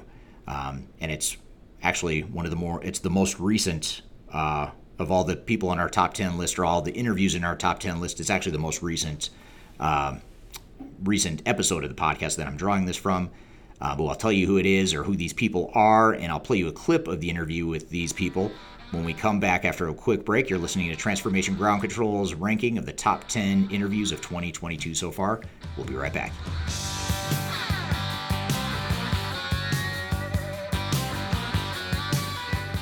Hi, this is Eric Kimberling, the CEO of Third Stage Consulting, and we recently hosted our Digital Stratosphere 2022 virtual event. It's 3 days of packed content related to digital transformation best practices, about 16 or 18 different workshops and different speakers that are presenting on different topics, everything you need to know about transformation. The bad news is if you miss that event, the event's over. The live event already happened. But the good news, if you've missed it, or even if you did attend it and you want to see replays or you want to catch the sessions you missed, you can do that now by going to stratosphere2022.com.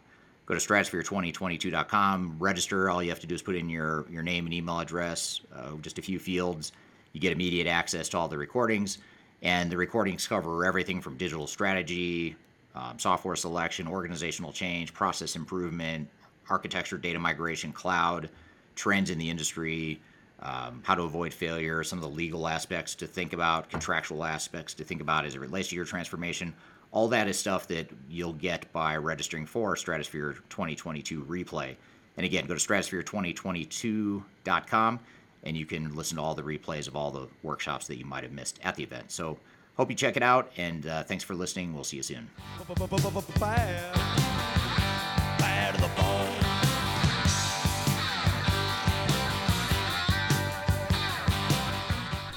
Hello, welcome back to Transformation Ground Control, episode number 71.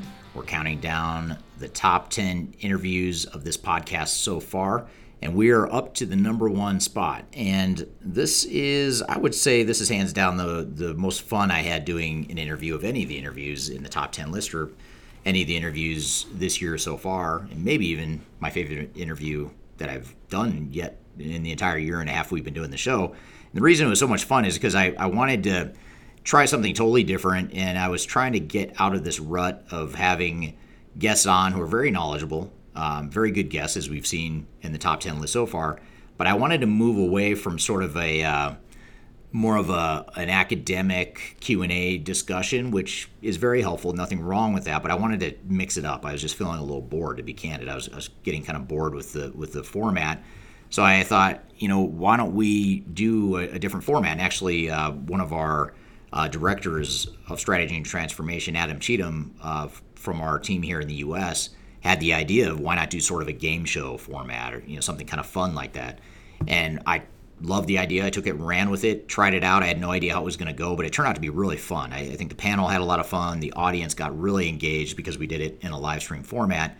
And so we had several guests. I invited a number of people. Ironically, Adam, whose idea it was to do this format, wasn't available to be on the live stream or in the panel discussion because of previous commitments, but we had a number of other people that were able to participate from the Third Stage team.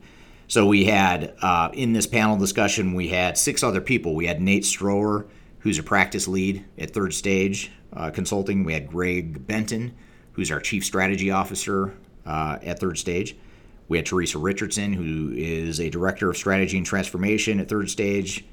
Michelle Weiss, who's a Senior Manager at Third Stage. Clifford Martin, who is the head of our South Africa practice. And you may recall that he was the interview that was at number, I already forgot what number he was. He was number 6, I want to say. No, he was number 5, I'm sorry. Back at number 5, you may recall that Clifford Martin was at number 5, where he talked about holding system integrators accountable. He's in the panel discussion as well, as was Kyler Cheatham, who is my co-host of Transformation Ground Control. So we had the 6 of them on the show. We did a live stream. We got a lot of audience questions.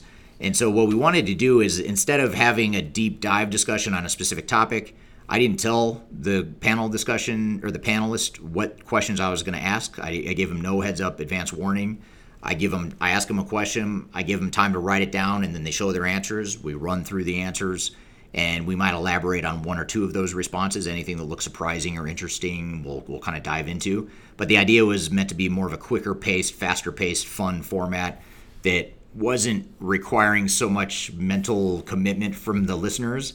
And it was still value add, though. We still wanted to get into best practices and what makes projects succeed, what the biggest risks are, biggest reasons why they fail, most important change management tactic. Those are the sorts of questions that I asked in this live stream. So I'll play you the clip here, which was actually hard to choose one clip because so much of it was so interesting and good. But this clip, we'll play you a clip from that discussion, which is actually back from episode number 69, which was just a couple weeks ago from the time this episode is coming out. So episode number 69, we had a consulting panel discussion, sort of a game show format minus the keeping score and minus giving out prizes, although, who knows, maybe we'll transition to that format later on. But we'll play you a clip here of the consulting panel discussion of digital transformation best practices. This is very strategic, high-level stuff, and so we covered a lot of ground in this conversation. Let's play a clip from that number one interview, which is the consulting panel discussion back from episode number 69. So just to sort of get started on things here with this format, what we wanted to do, again, we're going to go through a lightning round. We're going to get the panel responses here. We're going to get audience responses to each of these questions. So what we're going to do is we're going to give the panel just a few seconds to respond to each of these questions, and then we'll ask the audience as well. But the first question I have for the panelists here, and again, just sort of in the theme of giving a broad-based view of what makes digital transformation successful, just to kick things off, first question I have for the panelists here is, what is the biggest key to digital transformation success? So if you could just write it down and Teresa already had her answer ready. In fact, we were joking before we went live that your answer to everything is probably going to be change management. It is. The question is, it's just change management. That's all it is. Efficiency. All right. So I'm actually just going to run around here, and it looks like we've got a few responses already. So Nate says buy-in is important. That's definitely a good one. Similarly, Michelle says executive support. Teresa says change management. Greg says clearly understood objectives for change. And then Clifford says defining transformation. Very good responses. So I guess I'm going to pick on you, Teresa, just to elaborate a little bit why. And I'm only asking you this because I know you already had that piece of paper pre-written with change management. For everything. So why change management? Why do you think that's the most important thing? It's important because, in my opinion, the entire organization needs to buy into it. They need to adopt it and use it. If you spend millions of dollars or hundreds of thousands of dollars on a transformation and nobody uses it, you have a problem. So in order for it to be accepted and take hold, your organization needs to understand it. They need to buy into it. They need to support it. They need to be involved in the process and use it. Makes total sense. And then Greg, can you show your response again? I think you had, was it clearly defined goals and objectives? Yeah, yep. Many times organizations go into the idea that they're going to digitally transform. They really don't have it well defined. They really don't have the objectives for the outcome of that digital transformation. In other words, if we implement all of the technology, the people, the process changes that Teresa was talking about, what is our return going to be? What is the organization going to look like in a year, in 5 years? And I think very often organizations don't put enough planning up front or strategy up front into what's going to be needed to accomplish that change. And not just paving cow paths, as we say, with the new technology, but actually changing the organization for the better. Yeah, that's a good point. And actually, what you're saying actually helps enable some of the other stuff, like executive support, the buy-in that Nate and Michelle talked about. Certainly, change management can be more effective when you have clearly defined goals and objectives. I'd also be curious from the audience, which one of these panelists do you agree with? Do you disagree? Or what did we miss? What would you add to the mix? I'd love to hear from the audience here in terms of what you think the most important key to digital transformation success is. So please feel free to drop in the chat. Also, as we're going here, if you have questions you want to ask the panel, be happy to take those as well. They don't know what's coming anyway, so we might as well take some audience questions as well. So please feel free to chime in with any questions you want to ask here. Okay, so we're going to move on to the next question here. And it's somewhat similar, but we're sort of flipping it a little bit from the previous question. And that is, what is the number one reason why digital transformations fail? Oh man, how much paper do you guys have? Teresa, one piece of paper apparently. It's all right. It fits. She didn't even bring a pen. She just already had that prepared. She just I've been prepared since last night. All right. And actually, before we get to all the responses here, I'm gonna show a comment here that we had on YouTube, and their response here on YouTube was defining the transformation for the business and for people. So that was an interesting point of feedback, and I agree with that. People, the better they understand what the goals and objectives are, the better off it's going to be. All right. So the number one reason why they fail, Nate, you said lack of vision or goals. Clifford says misaligned expectations. Michelle says wrong people driving change. Interesting. Come back to that one. Teresa said, "Oh, what? Change management." Wait, change management. And then wait, Greg has a balloon. How did you? Well, I have a lot of questions. Inflated expectations. I like it. That's great. I didn't know these questions were going to come up, but I did have the balloon. That is awesome. You I just can't wait have to see what spare other prompts balloons, you just might in have. case you need it, like to burst someone's bubble. You just have spare balloons laying around. That's funny. Right. That's super funny. So, Michelle, show me your response again. I remember I wanted to come back to it. No, I already forgot what you said, but it was really good. Oh, we lost. Hold on 1 second here. While Michelle's queuing up, just a reminder for our audience, Michelle represents all of our Latin American clients down there. So, Michelle, if you want to say hi to our Spanish speakers in language, definitely feel free to answer anything in Spanish today. Okay, I will. Hola. That's about as much. Thank you for that lesson, Eric. I used to have a boss that said, I know how to speak Spanish. Salsa, taco, guacamole. I'm like, that's not Spanish. I'm sorry. All the essentials, definitely. So the wrong people driving change. Explain what you mean by that, Michelle, or why that's a risk or a failure point for transformations.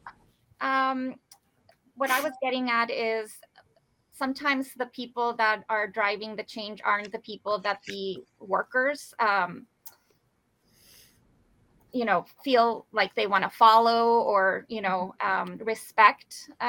So I know that that's happened in a couple of projects where the people that are driving that change aren't actually the ones that are respected by the organization. And so. Right. Like they don't have credibility or. Credibility, that type of thing. But they get put on a project anyway, just because maybe they have the time or they have a certain role, but it doesn't mean that the people that need to change are going to necessarily want to because of the people that are driving it.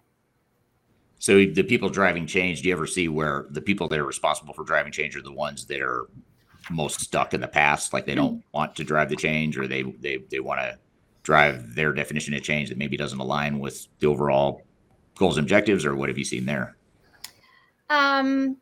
More that, people just decide not to do it because they don't respect the person, or the person doesn't have the power to really, drive that change. So I think selecting the right people to manage that, or to make sure that they're communicating down to the people that are having to do the change, having those people well selected is really important. So that's why I put that answer. Gotcha. So here's a comment or question that I think only you can help us with, Michelle. Yeah. I was like, no, people are talking to us in Spanish. So. Las personas equivocadas impulsan el cambio. Yeah. So,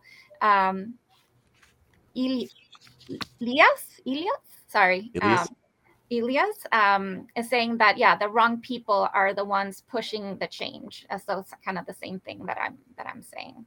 Nice. So we've got some Spanish translation happening in the chat, which is perfect. Yes, absolutely. Thank you for that comment. My glasses to read that little small name, so I apologize if I butchered that. It is hard to read for sure. And then, Greg, we had to come back to it. Your prop is highly effective, as is the message on your balloon prop. But the comment here is inflated expectations is the best answer with balloon. But so at least one person watching agrees with you, Greg. Tell us what you mean by that, or why is inflated expectations? Why is that a problem, or how does that lead to failure? Well, I think that people believe that going into a digital transformation means that everything will come out on the other end as a technology change without any real effort, and support the organization in the way that is envisioned going forward. And that often comes with a lack of clear transformational plan, objectives, and even the governance internally to make that happen. And very often the strategy piece and really understanding where you want to go as an organization, this kind of goes along with what do you see as success for digital transformation, is understanding what change is going to happen and how it's going to affect the organization and the return on investment as a result. Gotcha. Yep. Makes total sense. And I agree with that. There's a lot of, that seems to be a root cause for a lot of other problems that people mistakenly think is the real cause of failure. For example, change management, back to Teresa's point, if I have unrealistic expectations, chances are fairly high I'm going to cut change management because I had unrealistic expectations and I need to force fit my project into a timeline or budget. So you end up cutting something like change management, and then you blame change management for the reason why the project failed, when really maybe it was because you had unrealistic expectations all along. So that was the number one interview on our top 10 list here. And this is obviously the midpoint for 2022. There's a lot of interviews left to happen this year. Who knows how this top 10 list will evolve and shake up over the next half of the year. But our job and our goal is to make these 10 interviews become obsolete or not nearly as good as the next top 10 list we do. So our goal is to continuously outdo each other and outdo ourselves every time we do a new episode. So I hope you enjoyed this top 10 list, and I hope you enjoyed this format of sort of giving a flyover view of sort of the best of. Anytime we've done this best of or top 10 ranking format in past episodes, those tend to be pretty popular. They tend to be our most popular episodes. So hopefully that's the case here today, and I hope we found it of value. And I encourage you to check out the podcast if this is your first time listening, or if you haven't listened to all the episodes. I encourage you just to go back and look at all the different topics we've covered. You may not have time to listen to all 70 episodes that we've done so far, but there's probably a handful of episodes that any one of you listening right now will find a lot of value in. So I encourage you to go check out some of those episodes and, cherry pick the interviews that look most interesting to you, listen to partial episodes, whatever you want to do. We put it all out there so you can digest at your leisure and at your pace and all that good stuff. So I encourage you to check that out and be sure to subscribe to the show too. If you have any, if you haven't subscribed yet on YouTube or on whatever audio podcast platform you listen, be sure to subscribe and check us out there, and also leave us a review. And also, even more importantly, if you could just share the show with other people that you work with, peers, people on your project team. If you're part of a consulting organization, share it with your peers, other consultants, your clients. Love to get the word out and love to share this content with anyone you think might find it of value. So I want to thank you for listening in here again this week. This is episode number 71. This is the top 10 ranking of the interview so far. We'll get back to our normal interview formats with some creative twists starting again next week, and we're going to try and continue to bring on better and better guests and more diverse guests over time and different formats, and we'll keep providing value however we can. So thanks for listening. Hope you're having a great summer so far. For those of you in the northern hemisphere that are entering summer, I hope you have a great summer and your summer's off to a great start so far. Holiday season, if that's where you're headed in your part of the world, I hope you're having a great holiday season, and hope you're having a great week wherever you are and whenever you're listening. My name is Eric Kimberling. This is Transformation Ground Control. We'll see you next time. Thank you and take care.